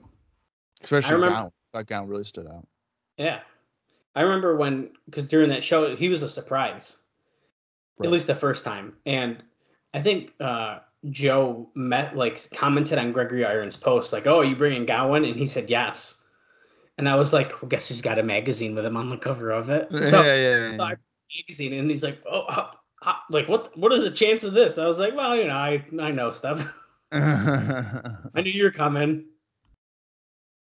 Hoovy gets tagged in. They're controlling Dutt in the corner.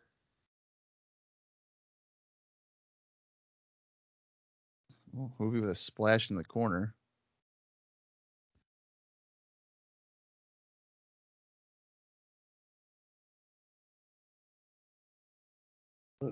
Dutt slides, reverse, goes under the legs of the Hoovy, comes back with it. Enzuigiri. I kind of missed it. Yeah, that's okay.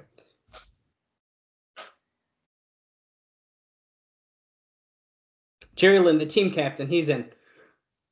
Running clotheslines. Dropping Abismo Negro. Kicks out at 2. Come on, Andrew Thomas. Count faster, damn it. Hey, you know what? At least we're under the hour mark. We are officially have less than an hour of the show left, which is kind of crazy. Wheelbarrow, okay. That's supposed to be a bulldog potentially to Hoovy, but kind of It got looked sloppy. like it was going to be a wheelbarrow arm drag, but then he might have realized he was close to the rope, so he just went with Oh, no, that could have been it. Hoovy going for a cross arm bar. But Jerry Lynn's like, nope, not today. Not today.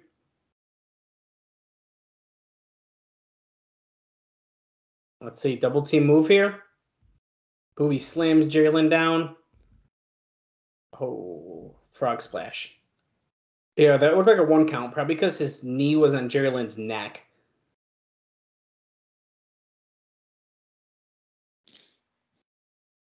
I would have kicked out at 1 too. This match is a little boring. But you know what? It's because I've already seen these guys wrestle. Well, Bob, we still have one of the top 5 matches in company history coming up here. I know I'm going to see him wrestle a third time. So even then, it's going to be great. Maybe, you know what? I probably need to, I know it already. I'm probably going to have to watch that match separate from the tournament to probably really get appreciation for it. Right. At least as on the live watch. Let me see how I did for the flying crossbody by Sanjay Dutt on Juventud Guerrera. This is 211. Hoovy now about to do a job to Sanjay Dutt.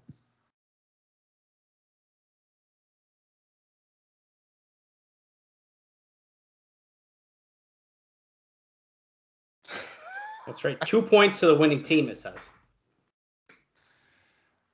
Yeah, because what it's the main event, I guess, is like the points per elimination. Per elimination, yeah. Dutt is on the apron, hammering away on Hoovy. Oh, wow, nice slingshot Hurricane Rana, but Negros that was really nice. Break the cover.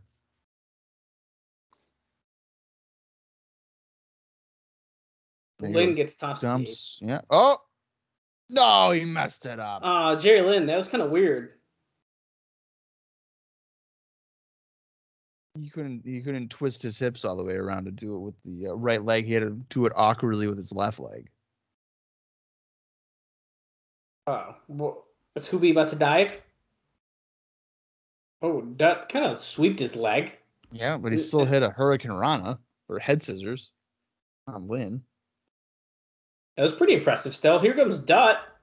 Holy shit, he pretty much completely he missed Negro, really. He swiped his back, so he was still able to sell it. But that's about it. Yeah, Negro moved he was too close to the apron for that to really be devastating. Hoovy is he sits Sanjay on the top turnbuckle, delivering a few right hands. Jerry Lynn, sunset flip, power bomb. Sanjay is going to be on the top rope. Is he going to hit an elbow? Well, I wasn't expecting an elbow drop.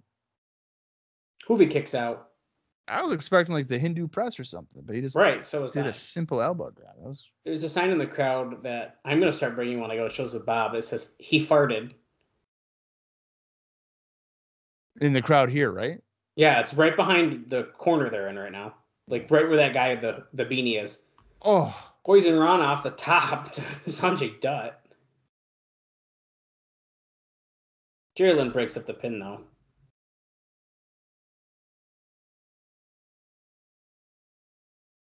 Jeez. I couldn't take half these moves. Right, you die. I'd be like the most difficult wrestler. They're like, hey, do you want to do like a snap suplex? And I'd be like, nah, I'm good. Oh, Lynn's got a roll up. Wait. Double roll up. Andrew Thomas had to literally wait. He could have counted Lynn, his pin on Negro for like 15 seconds before he. But he was like, What am I doing? I'm glitching like video game referee. What do I do? Uh-oh.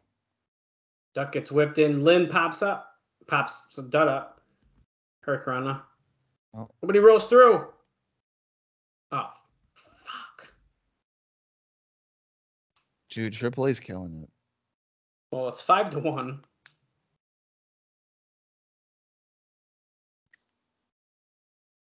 Wow. Yeah, Team AAA is literally whooping ass. Yeah, making them look like absolute morons. Scott Hudson backstage with Elix Skipper and Chris Sabin.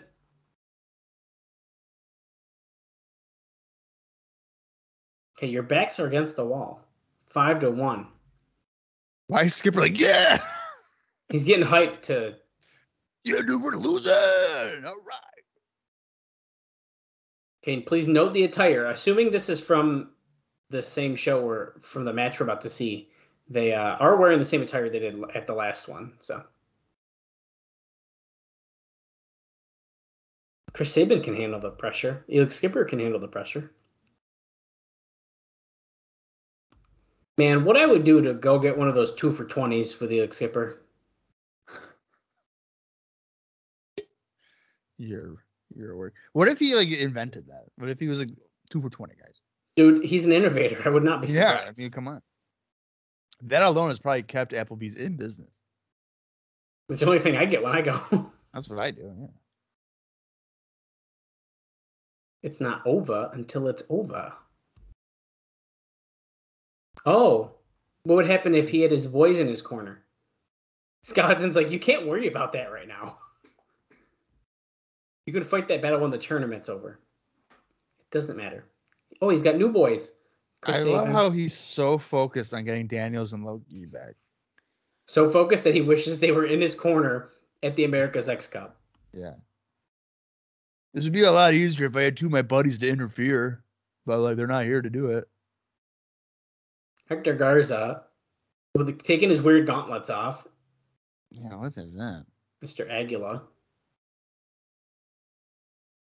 Is Aguila still wearing the see-through? Yeah, it looks like he is. Hold on. Yeah, he definitely is. Yeah, those are butt cheeks, Bob. Yeah. Today just said, they consider AAA's. I lost the name of the show he just said. When Worlds Collide from '96 is one of the best shows ever. Thank you, today. We're in 2004. Yeah, from 8 years ago. That's when they peaked. They peaked 8 years ago, and ever since then, it's been downhill. I wonder if Skipper's pissed that they had to come out to Sabin's music. I would have been. So I'd like to point out real quick, there's just a sign that they zoomed in on that they did not cut out that says Happy B-Day Chris Sabin or Happy B-Day Sabin. Well, that's because his birthday was February 4th. So, Yeah, but who's going to know that? Other than you. Me, I just looked it up. Yeah.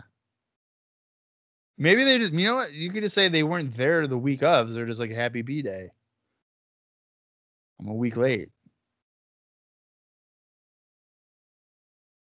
Aguila and Skipper are starting off. Skipper's like playing to the crowd. Say my name. Prime time, baby. I was doing like a Sting impersonation. I don't know what that was about. Bob, you got any indie news for us? Just kidding. Sure don't, because it's been the same guys the whole night.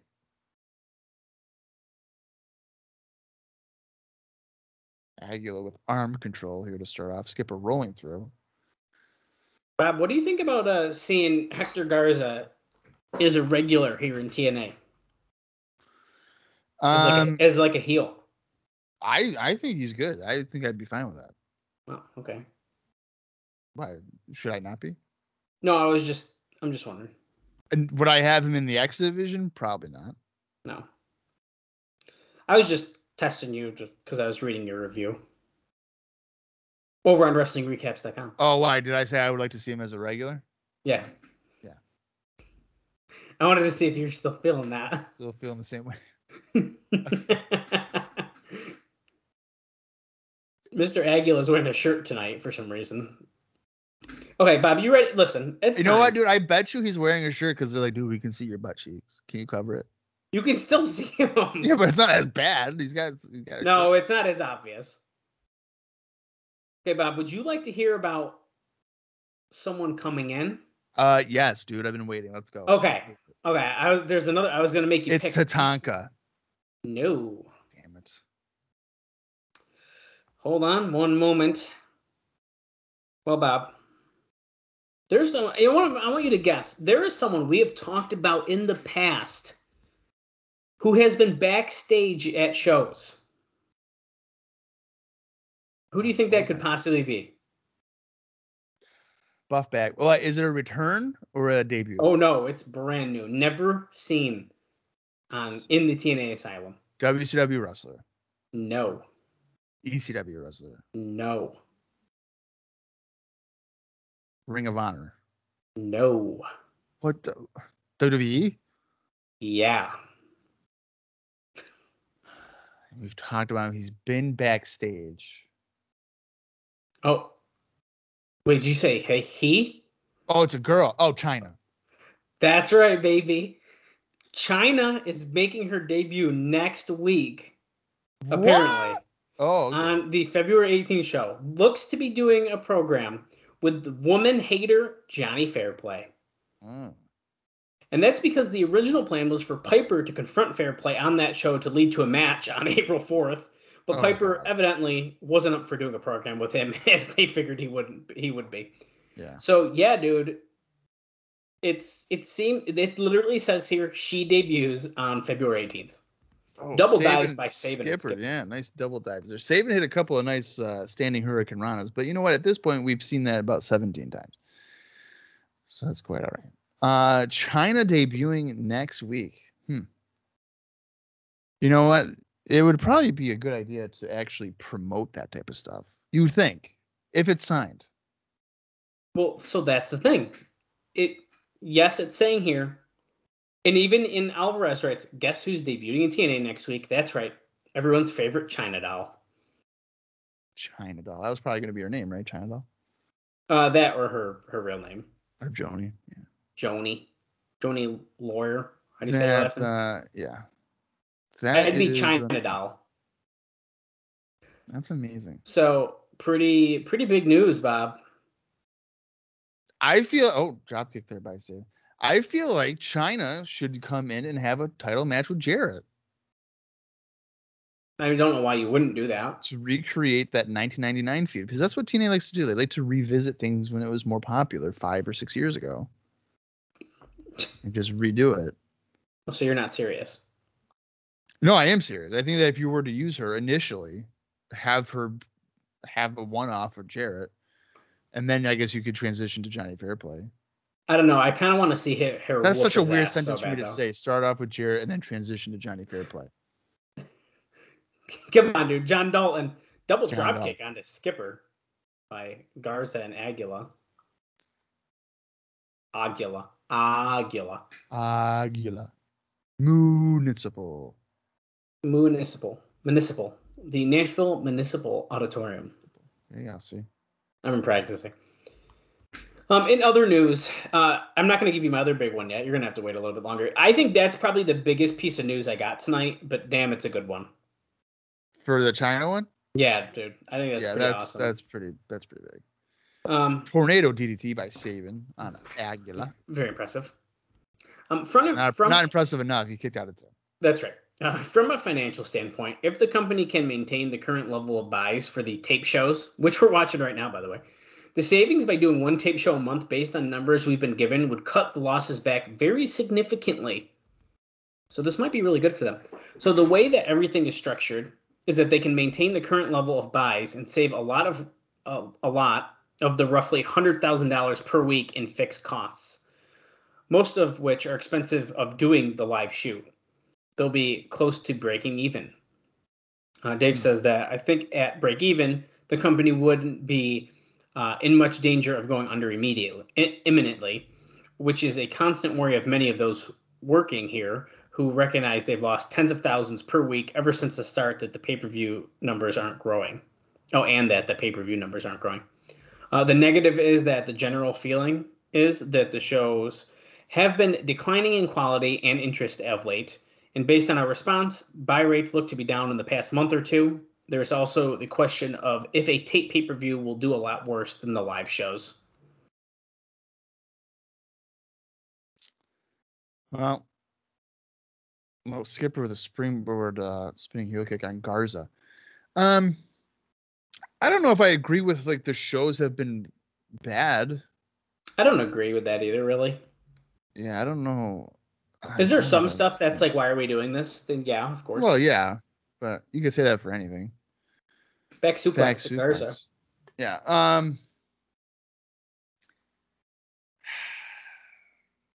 Yeah, I don't know. I think that I would try to on pay-per-view especially avoid doing tape shows. But if you're gonna save $100,000 or whatever, then I guess you have to do it. But and that's one of the main reasons why like I kind of fell out with TNA, because they went to tape shows. Yeah, I get that. I still enjoyed it, but it also didn't help that they were starting off at least like when they get a bigger TV deal, like they were at like 11 o'clock at night. But well, yeah. Missile dropkick by Garza on Skipper. Then they start going to channels that no one has, and it gets tough. I liked it on Pop because I had Pop. Pop was probably one of the best channels they were on. I don't know if I have Pop anymore. I don't think we do we? On YouTube? I don't know. I don't know if we do anymore. We did for a little while though. Yeah, we did have Pop. Because guess what? I don't have Access TV. Right. Yeah, I don't have that either. And now they don't stream on Twitch anymore. They don't. No. They just do the insider thing? Yeah, the insider thing, or you find other means of watching. I'm telling you, they should go on Access TV and stream live on YouTube.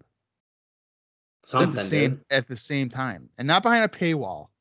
Like NWA did. NWA killed their momentum by fucking going to fight. They did, dude. I was watching NWA every week until they did that. Yep. And now they're like, we're back, and it's free. Because only 12 people were watching on Fight. So and guess what? I haven't watched it being back. Right. I have, just because I'm a sucker for like guys that I used to watch on Sunday Night Heat, being in the NWA. So springboard dropkick by Sabin. That's right. He's killing it. Bob, we're at an hour 14 minutes and 22 seconds. We're flying by here. We only have one more match after this one. And we have 38 minutes and 15 seconds left. The only bummer is that we have to see the same guys again in the next match. Over and over and over again. You know what I think I would have done? Is that the cradle shot? Oh, yeah, it was. But Aguila broke it up to save Garza. Oh, shit. A reverse power bomb. That ain't something you see a lot. No, Skipper made the save, though. Tilt-a-whirl, DD. Oh, no. It was a Skipper slams it on. What I think would have been really interesting is if the first round matches, they brought in like different talent and used different TNA guys. So you were having like different singles matches with different stars. Sabin rolls up Garza. That's a 3. Yeah. That's 2 points for NWA. We're 5-3 now. That's got to be an upset. Absolutely. Garza's pissed. But what I'm kind of getting at is what if you saved the teams for the elimination match and then used other stars in the earlier part of the bracket? I know it kind of takes away the tournament point of this, but I would you have to avoid using the same guys for 3 matches on the show. That to me is a bit much. Oh, we're backstage. Referees and security. Non-compliance, non-compete, and total loyalty. Wow. So they signed away their life to Jeff Jarrett, it seems. Yeah. Rudy! You're going to be 100% loyal? Yes, sir. He gets slapped. Slapped him. Hudson, get over here. Do you know who the new director of authority is? You have no idea. It's Mike Tenay.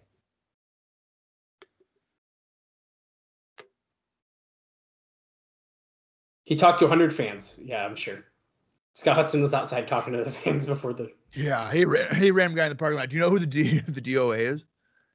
He's like, who? What? I don't know what you're talking about. Maybe the DOA is in reference to the Disciples of Apocalypse, and it's fucking Don Hanks. Well, that would be a bummer. Maybe Mike Tenay. I knew it. Is Mike Tenay. I hate Mike Tenay. Damn it, Mike Tenay. I love that they do it with everyone, and he goes, I knew it. I knew it was Mike Tenay. Let's go after him. Man. There we are, Bob. Team NWA, 3. Team AAA, 5.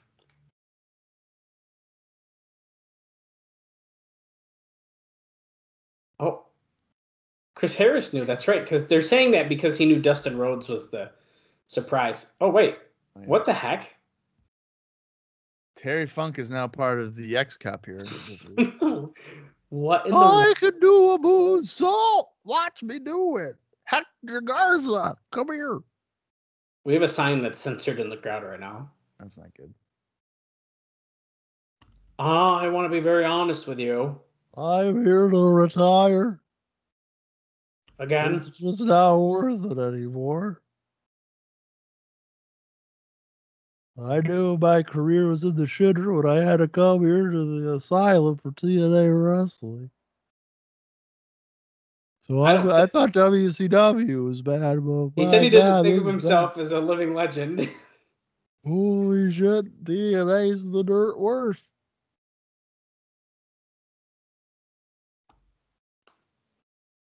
This is so random. I'm out here to say that after watching the X Cup, I am rejuvenated. And Chris Sabin, I'm coming for the X Division Championship. I realized You're sounding like drunk Terry Funk. I looked at the contract, and it says that the X Division is full of no limits. And that means there's no way limit. So the Funkster is coming for the one NWA championship that I've never won in my career. And that is the X Division Championship. I'm going to start training, and I will see you on April 4th at a 3-hour pay-per-view here for NWA TNA.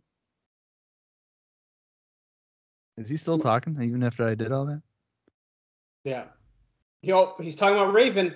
God. I need you, Raven. So that is seeming like it's happening. Yeah, well, they clearly that night must be like, dude, Sandman's gone. So we'll just switch it to Funk, who has been here one time, is now taking over the Gathering feud. We're going to do some ass kicking. All the kids are like, yeah, ass kicking.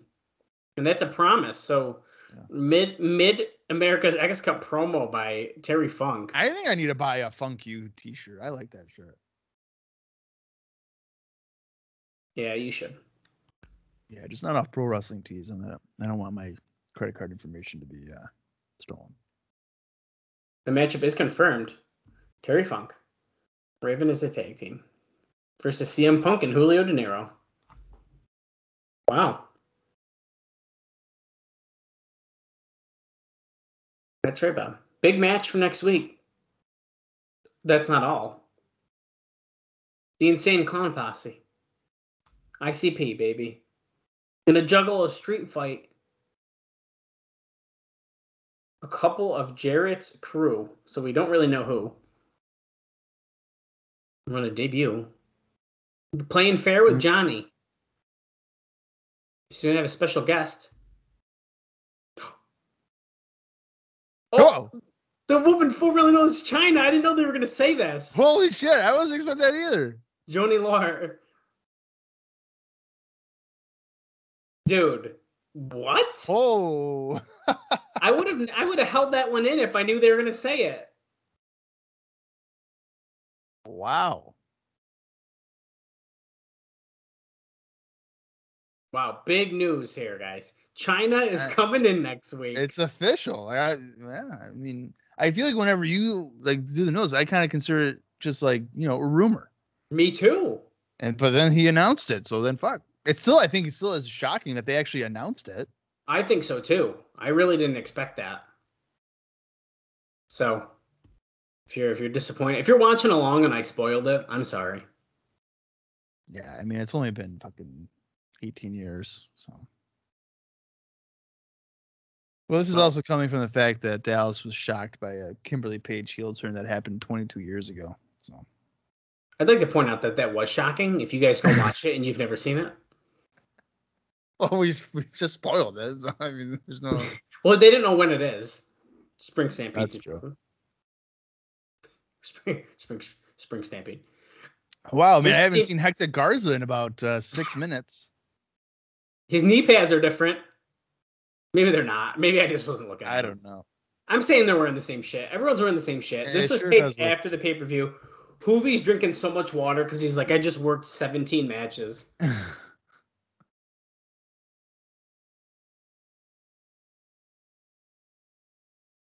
I don't know what was Aguilar there doing with his tongue. I don't know. It's kind of weird. Between his tongue and the butt cheek showing, I'm getting some vibes, man. Yeah. I feel like I'm getting. Yeah, I've never felt this way watching a wrestling show before. No. But it's starting to question myself. Yeah, exactly.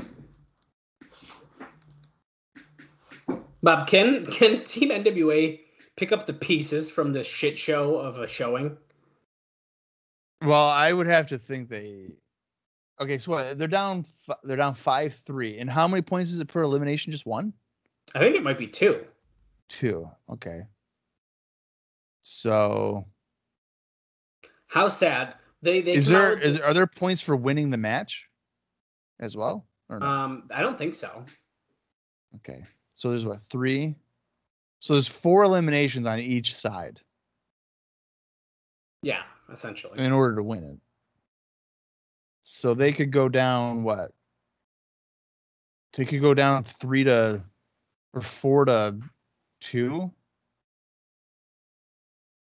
7, 9, 3, 5. Yeah, I think if I'm doing my math right.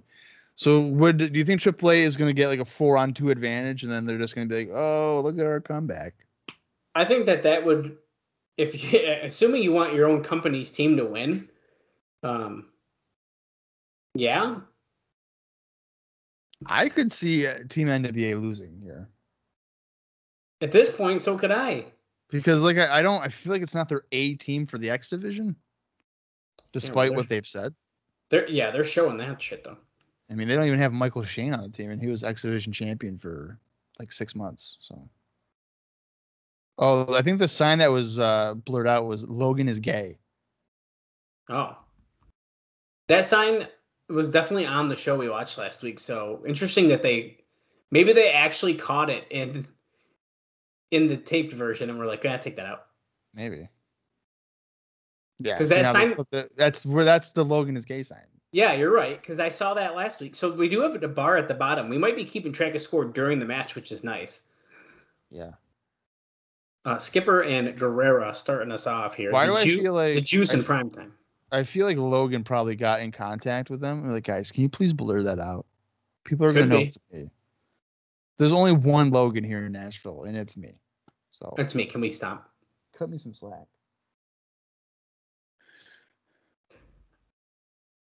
Well, let's see what else I got, Bob. I don't have too many more notes left. Well, we don't have much time left. We have under 27 minutes left. We're at 26:54 remaining. Or if you're doing it the Dallas Gridley way, we are 1 hour, 25 minutes, and 57 seconds into the show. Okay, well, let me give you 2 off the bat here. So I know I keep talking about this freaking pay-per-view show. Well, Fort Campbell, Kentucky. we're gonna have this at this base. It's not a done deal. The location is that a surprise with anything here For April 4th? For April 4th, it's not a done deal. The plan is to use an airplane hangar converted into an arena. We've talked about this many times, but there's a decent chance that the hangar will need to be used still in April for some military deals. They have a local college gym near Fort Campbell booked as a backup, which won't have the same ambience, but they'll allow soldiers to come in and hopefully would become enough to where you get the same strong atmosphere that they're looking for. So we had a college gym as a backup to an airplane hangar. It's getting kind of messy, Bob. I'm getting a little nervous that this April 4th show ain't looking too hot, man. Nothing's ever easy for them. Nothing's ever easy for them. No, it's not. It's amazing. Although they're being smart by not talking about it. They haven't mentioned it one time on TV. Whereas like Hogan, as soon as you got like a little whiff of it, they were like, guys, Hogan. Dude, as soon as it was even a maybe, they're like, Hogan's coming. Guys. It's gonna be here. Bound for Glory. Hogan's going to be the NWA champion. I'm telling you. Just tune in. I think it would have made... Oh, my God. Well, we saw that earlier tonight. But that's okay. It's still impressive seeing it again. Well, it's different for the crowd because the crowd saw that 2 weeks ago. That's a good point. This crowd probably hadn't seen it yet. That's a really good point. I'm really impressed with everyone wearing the same gear for all of these matches. I'm really impressed. I'm shocked by the continuity of this show. I'm shocked. I thought like one of them would screw up. Between the announcers and the gear, between Aguilar's thong underneath his yeah, his he's pants. even wearing the same thong. I mean, that's nuts. You can't miss it. Look at those cheeks. Yeah. Anyways. Well, I was gonna say with Hogan though, like if Hogan had actually showed up to the Asylum, I feel like it would have made Hogan look so minor league. Probably. Instead of being at the 20,000 seat arena of Madison Square Garden, he's at a 1,200 seat Asylum. He's like, "Hey, listen here, brother." Or at the Nashville Municipal Auditorium. Garza laying kicks on Sabin. And Bob, speaking of things falling apart, things not happening, well, we've talked about this already as well, but there's a plan for the March tape show to be some sort of an IWA versus TNA confrontation, but that's in jeopardy now. Why is it in jeopardy?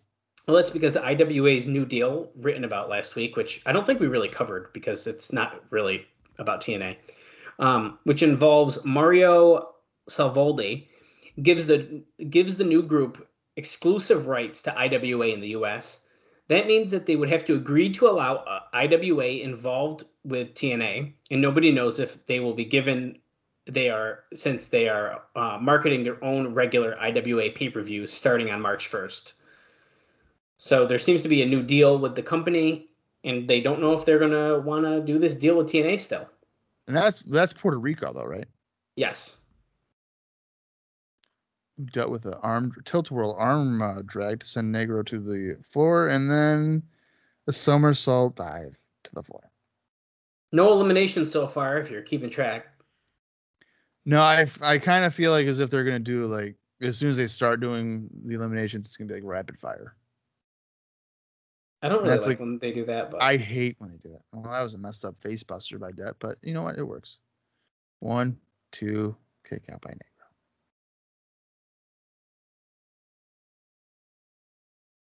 Here comes the juicy juice.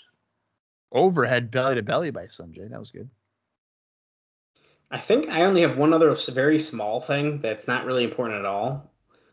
And that's that apparently Johnny Fairplay he's signed to write a Survivor gossip column for The Star, and that Alvarez says that we should count how many times there's wrestling and TNA references in it every week. Is he suggesting it's 0?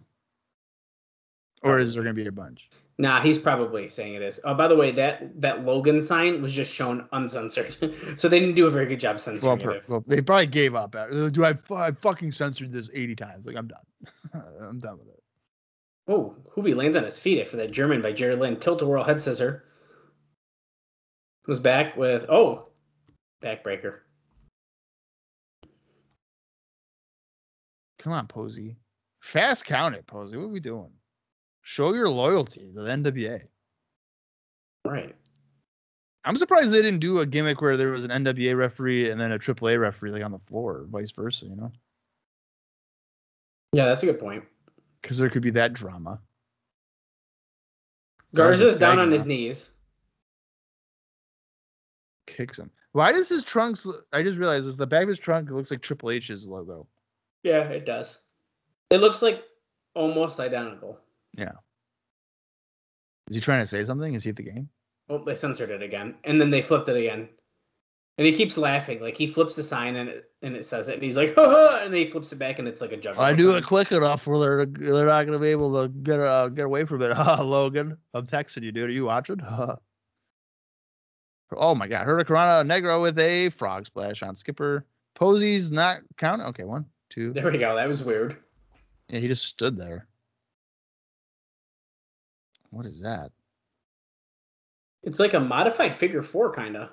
Or like a modified cloverleaf? Okay, well, now Lynn came in to put like a dragon sleeper, but Skipper's still stuck in it. Oh, wow. Oh, we got like a chain of submissions here now. The only legal submission here would be on Skipper. Oh, Sabin springboard foot stomp to Double Aguilar. stomps on Aguilar. This match is falling apart. Hoovy just came in with a leg drop to Skipper off the top. Hoovy and Sabin backed into each other. Now they're slapping each other. Whoa, whoa! Woo Nation, Woo Nation. The drop kicks everywhere. Bob, this match is fucking crazy. This is one of the top 5 matches in company history right now. I wouldn't say that. I don't even know if I'd say this is the best match on the show.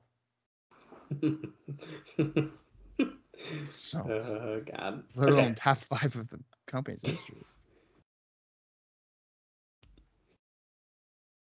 Head scissors off the middle rope. I did onto Garza, followed by tilt-a-whirl arm drag. Jimmy Yang versus Amazing Red from like 2002 was better than this so far. Yeah, probably. And why does that match stick out to me? I don't know, but Sanjay Dutt just got eliminated. Standing moonsault by Garza puts him away. It's 7-3 AAA. Skipper with a missile dropkick. Posey barely got out of the way of it.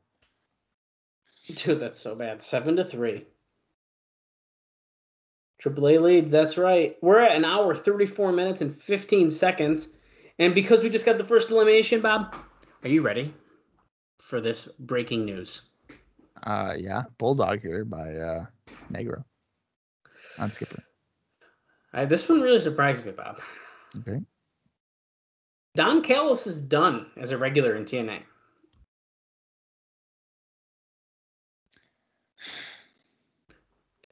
He gave notice 3 weeks ago after he accepted a job, which will have him working with international trade for Manitoba. Oh, Skipper got Negro to tap to his little... He's definitely tapping. Ring the bell.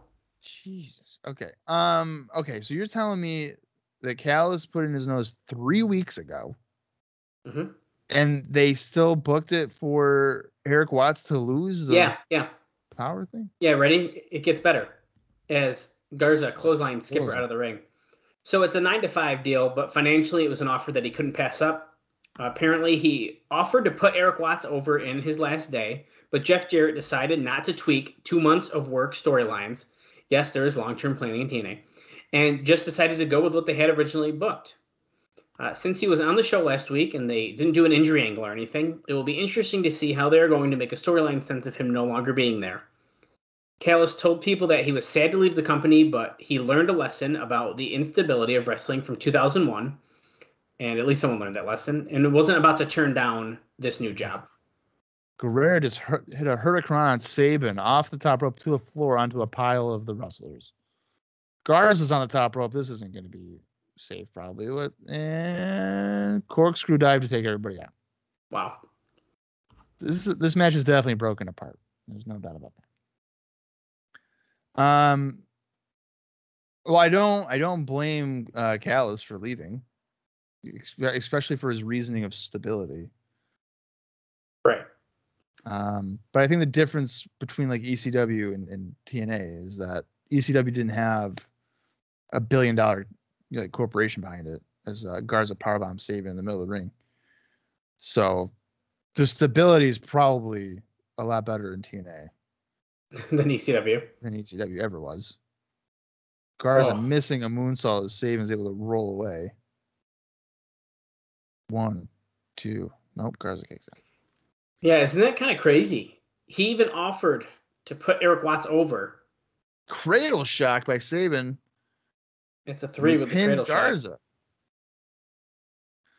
shot. Yeah, I mean, I don't understand the whole 2 months worth of storyline would be impacted if Cal's lost. I don't either. I think Jarrett just wants to be like in control. That's what I think. Could be. That's what I really think it comes down to.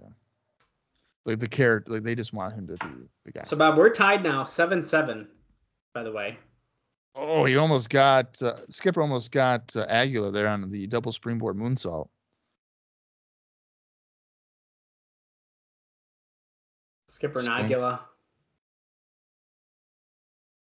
Michael Shane. I hate Michael Shane.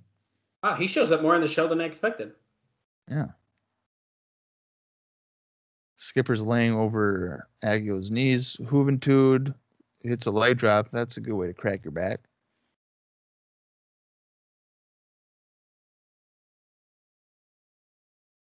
Aguila going to the top rope. His partners aren't even on the apron. They're just he almost Lesnar'd himself. But he hits the shooting star on Skipper for the elimination. So 9-7. That means we're down to Saban and Lynn. And then for AAA, what? It's just Juvi and Aguila. That explains why the other two aren't on the apron. I'm a moron because it's an elimination match, so they can't be there, I guess. Yeah. Makes a lot more sense. That'll do it. So wait, so if AAA, if they were to pin either Saban or Lynn, they essentially win the match, right? I guess they probably, right? Because it's 11-7, right? Or 9-7? Right now it's 9-7. So yeah, so if you pin one of them, it'd be 11-7. Well, I guess Lynn or Saban could pin both of them. Pin both of them. Yeah, could. It'd be a tie, and then you have your captain's match. All right. I guess that all makes sense. There's only 13 minutes and 24 seconds left, so they gotta get these eliminations done quick if there's going to be a captain's match. But that's not a foregone conclusion on the captain part. Right. Juvi avoids cradle shock. Going for Juvi driver. Nope. Saban blocks it. Inside cradle on Juvi. 1, 2. Only 2. Ooh, Juvi got out.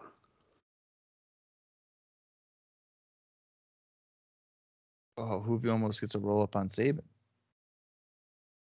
The desperation.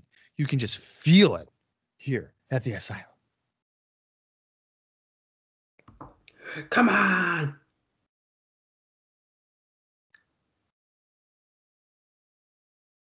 Well, AAA technically isn't really part of the exhibition. Double clothesline here by Saban and the Juvi.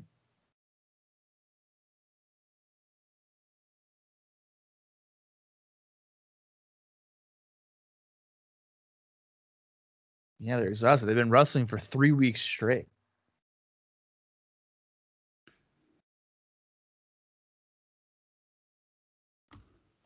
Come on, Jerry. Get the tag.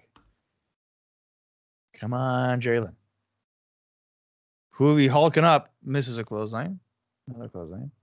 Cradle shot. Going for a cradle shot. Oh, he spikes him with it. 1, 2. Important to note there, Juvi kicked out at 2, but his shoulders weren't technically down. His shoulders were on top of Saban's legs. So Posey's It's a not doing his natural job. reaction, dude.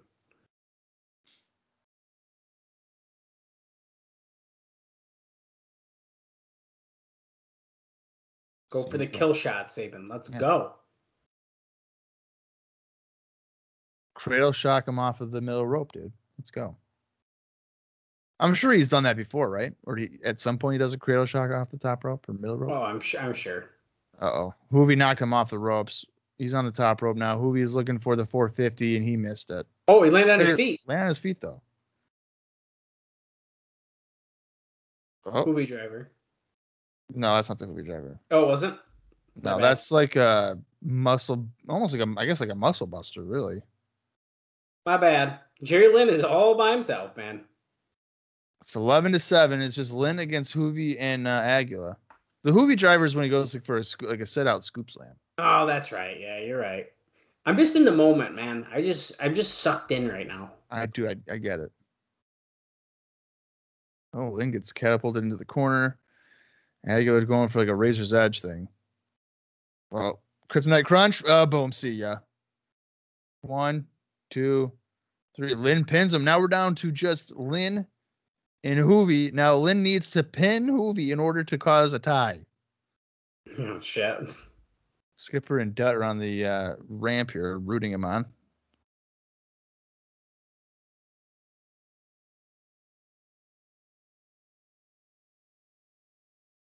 Can Jerry do it?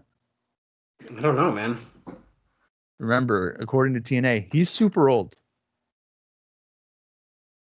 Remember when that came out of nowhere? They're like, remember, guys, he's 38. Yeah, that's right. They were like, and it was like, why are they mentioning his age? Who cares? He had just beaten AJ Styles, and it's like, oh, he's old now. The grizzled vet. Yeah, it's not like freaking Terry Funk, who's about to be 60. Uh-oh, Hoovy's got a single leg Boston Crab. Team NWA is up on the stage watching. Team AAA's ringside watching. Yeah. You're wrenching back on that half crab. He's trying real hard to get that submission. Come on, Jerry. Oh, Garza's pulling the rope back. That's cheating. Come on, Posey. Turn around. Nice. I got it anyway, but he got pulled off. Tanae's freaking out. Where's the referee? Like, the referee's right there. You know what, Tanae? Soon enough, you'll probably be the DOA. So you could probably just stand up and be like, nope. Disqualification. Right. You know what? He should be the DOA because then there'd be no excuse because he's literally watching everything. That's a good point. You can't get away with, like, I didn't see it. Yeah. Not a great looking figure 4 here by Hoovy, dude. I'm not really sure if he's got that on right. Well, that's why I think Lynn. Oh, he got it in now. Okay.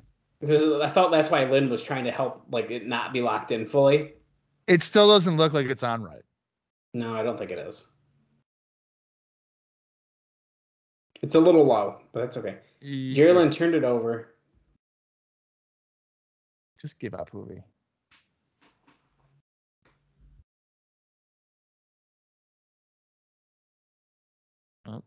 Oh, Lynn got to the ropes to break it. Sudden death. If you're watching along at home, we are at 1 hour 44 minutes and 1 hour 50. Oh my God, I'm gonna mess up. 1 hour 45 minutes and 5 seconds. Now here's the easy way. There's 7 minutes and 37 seconds left in the show. I was getting confused because I wanted to say the hour 45 minute mark, and I'm yeah. Oh, TKO, but he can't get him. Hoovy kicks out. Wow. The Asylum is on their feet. Except that back nuts. section that looked like it emptied out because this is after the main event of the There's show. the Hoovy driver. That's the Hoovy driver. No, you're right. I fucked up. He drove him down before. It's a modified Hoovy driver, but that was the real one, so he's got him. 1, 2. Oh. No, he kicks out. Fake JB is even doing the hands and everything. Dude's ridiculous over there.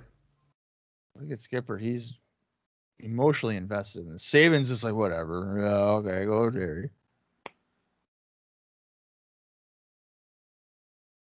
Yeah, that's a good point today. Oh, so if it's a tie, Oh, it wouldn't even be on the same show. Oh, wow. So they face off next week if this is a tie. Springboard. Oh. Shit. 1, 2, no power out. I kind of hope that this is a tie because I wouldn't mind seeing Lynn and Hoovy next week. That might add to the show. Right. But then again, you're like, my argument too is what was the point of the tournament if you don't finish it in one night? Agreed. Yeah, I agree with that. What are they doing? Muscle buster thing? Yeah. Oh, seemed like you might have landed on his shoulder there. The 911 Hoovy driver. Okay, so I wasn't completely wrong. Oh, and that got it. Okay, so Hoovy won.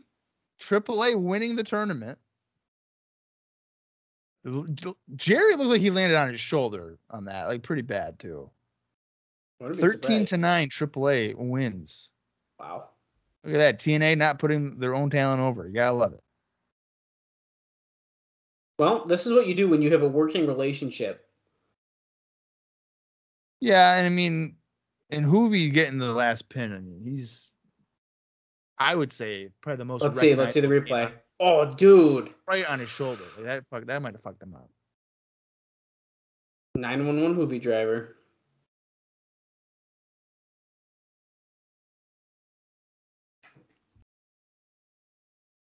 Do you think that's a fair statement to say that Hoovy's the most recognizable name out of everybody in that match?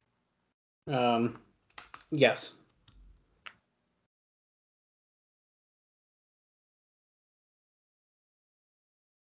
Antonio Pena is like, yeah, we did it. Oh, no, Bob. You hear that? That's Jeff Jarrett's music. You know what? Of course. Listen here, slap nuts. Uh-oh. He's talking about Mike Tenay coming the damn ring right now. Way to interrupt the celebration. That's funny. These guys just wrestle. Well, not really one night, but they just wrestle for an hour and 50 minutes. And he's like, get the fuck out of my ring. Time for me to take over. Jeff Jarrett calling in probably the next DOA.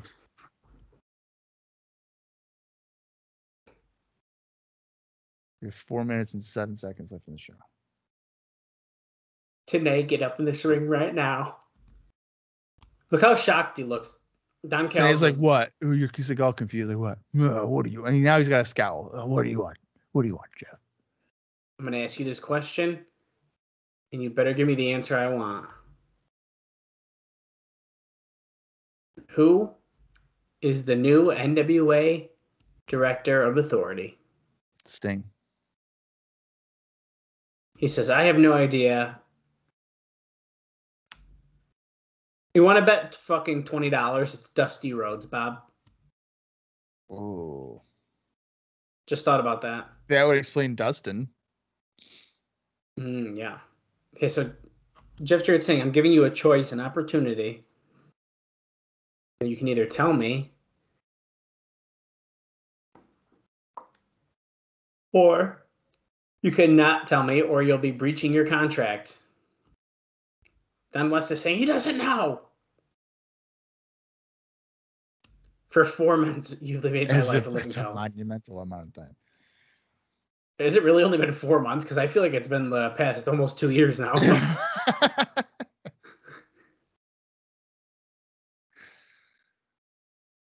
You don't know that I live for this. I fly in from Las Vegas, Nevada to Nashville, Tennessee every week. Because I love this. You should have said he drives, not flies. That would have been good. Well, that never happened today. They never went to the top. Hey. Knock it off. I do love how, like, for every year for a while, they're like, we're growing, so we're close, guys. We're close. They did do that. Okay, one final opportunity. If you don't tell me.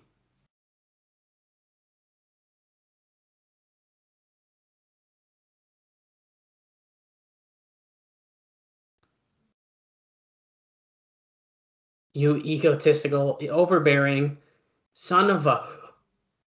You don't have the balls. You don't have the balls to fire me, Jarrett. Just make up a name today. Just say it's Glacier, and he'd be like, "What?" Oh.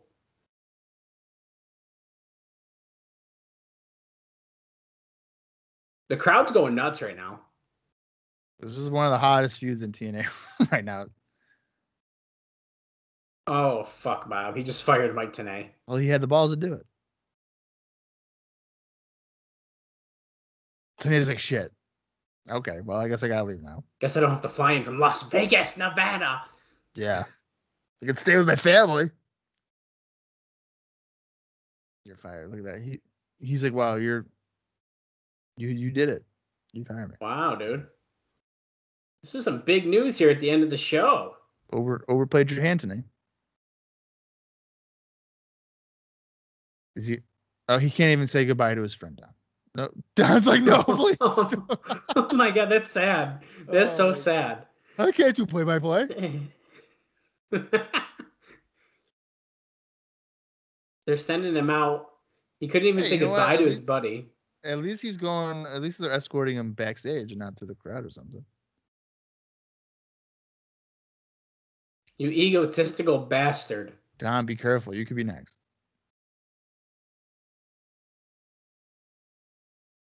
Well, there you go.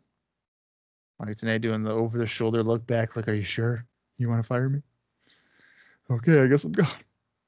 I won't be back. Jarrett's really happy with himself. That's how you get something done around here. Well, and that wraps it up. 1 hour, 52 minutes, and 46 seconds. All right, so Dallas, here's the thing. Yeah. That show did not drag along as much as I was anticipating. I agree with that. There's a couple moments where I was like, wow, I feel like I just saw these guys wrestle, because I did. Right. So I was certainly aware of what was going on. Yeah. But I agree. It wasn't as like, I don't know. I expected it to be a little bit more painful than it was. Yeah, I'm definitely going to agree with that. When it comes to if I can give the show a thumbs up or not, it's a very tough question. I don't know. I think I'm gonna go with thumbs in the middle, average show again. I think for me it was just too repetitive. Yeah, I think honestly I'm gonna have to agree with you. I'd probably be tilting up a little bit because the action was good. So for me, it's a little like bonus, but strictly because of how repetitive it was, I think that's where for me, it's kind of like, well, if it had some other stuff on it, some different talent, maybe another matches is what I mean by that, then I think I'd feel differently. Because I think that if you haven't seen it, and you know what, and you love some Lucha and some X Division, you'll probably enjoy the show. So I think it's worth the watch.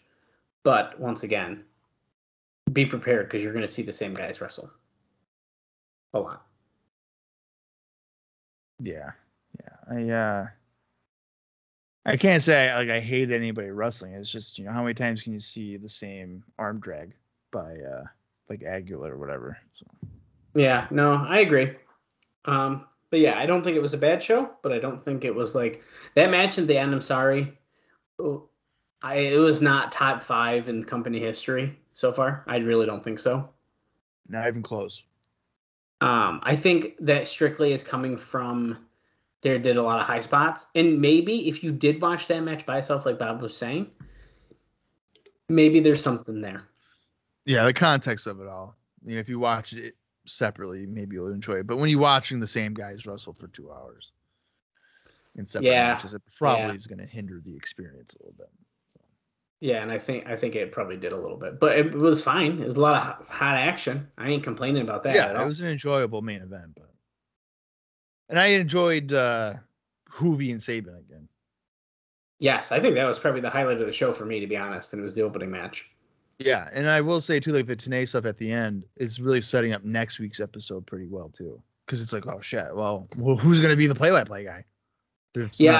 I do like that we did do a decent setup for next week, even though this is essentially a filler show, really. Yeah, pretty much. And we had at least we had a little build up for it. Well, very little, but at least there was something more than the last Super X Cup. Yeah. And yeah, dude, China doll. Yeah. She'll be here next week, apparently. On Johnny Fairplay's show, which should just be great because we love Johnny Fairplay. Yeah, probably the best signing TNA's had thus far is Johnny Fairplay from Survivor. Oh, yeah, of course. Fantastic. All right, Dallas, you have anything else? Remember, next week is the return of Raven, too. That's right. Raven is back next week, which I'm extremely excited about. I think that's probably I'm even more excited about that. I miss Raven a lot, so I'm excited that he'll be back. But no, I don't think I do. I do. I'll leave a little teaser, a little cliffhanger at the end here. There's a pretty interesting thing that happened after today's show that I don't think we're ever going to see, but I think it's kind of a fun note. So we're going to talk about that next week in the beginning of the show. So I think it'll be fun. Great. I gotta wait. I gotta wait a whole week now to know what the hell you're talking about. Gotta wait a whole week. It's not as mind blowing as China or Don Callis leaving, but I think it's a fun little tidbit that happened and some stuff that's a look into our future a bit. All right. So we'll see. Well, there's a lot going on here in TNA. There's a bunch of questions. There's a bunch of people coming in, and it all continues next week. Until then, for Dallas Gridley, I'm Bob Conley Jr., and this has been the TNA Cross the Line Podcast.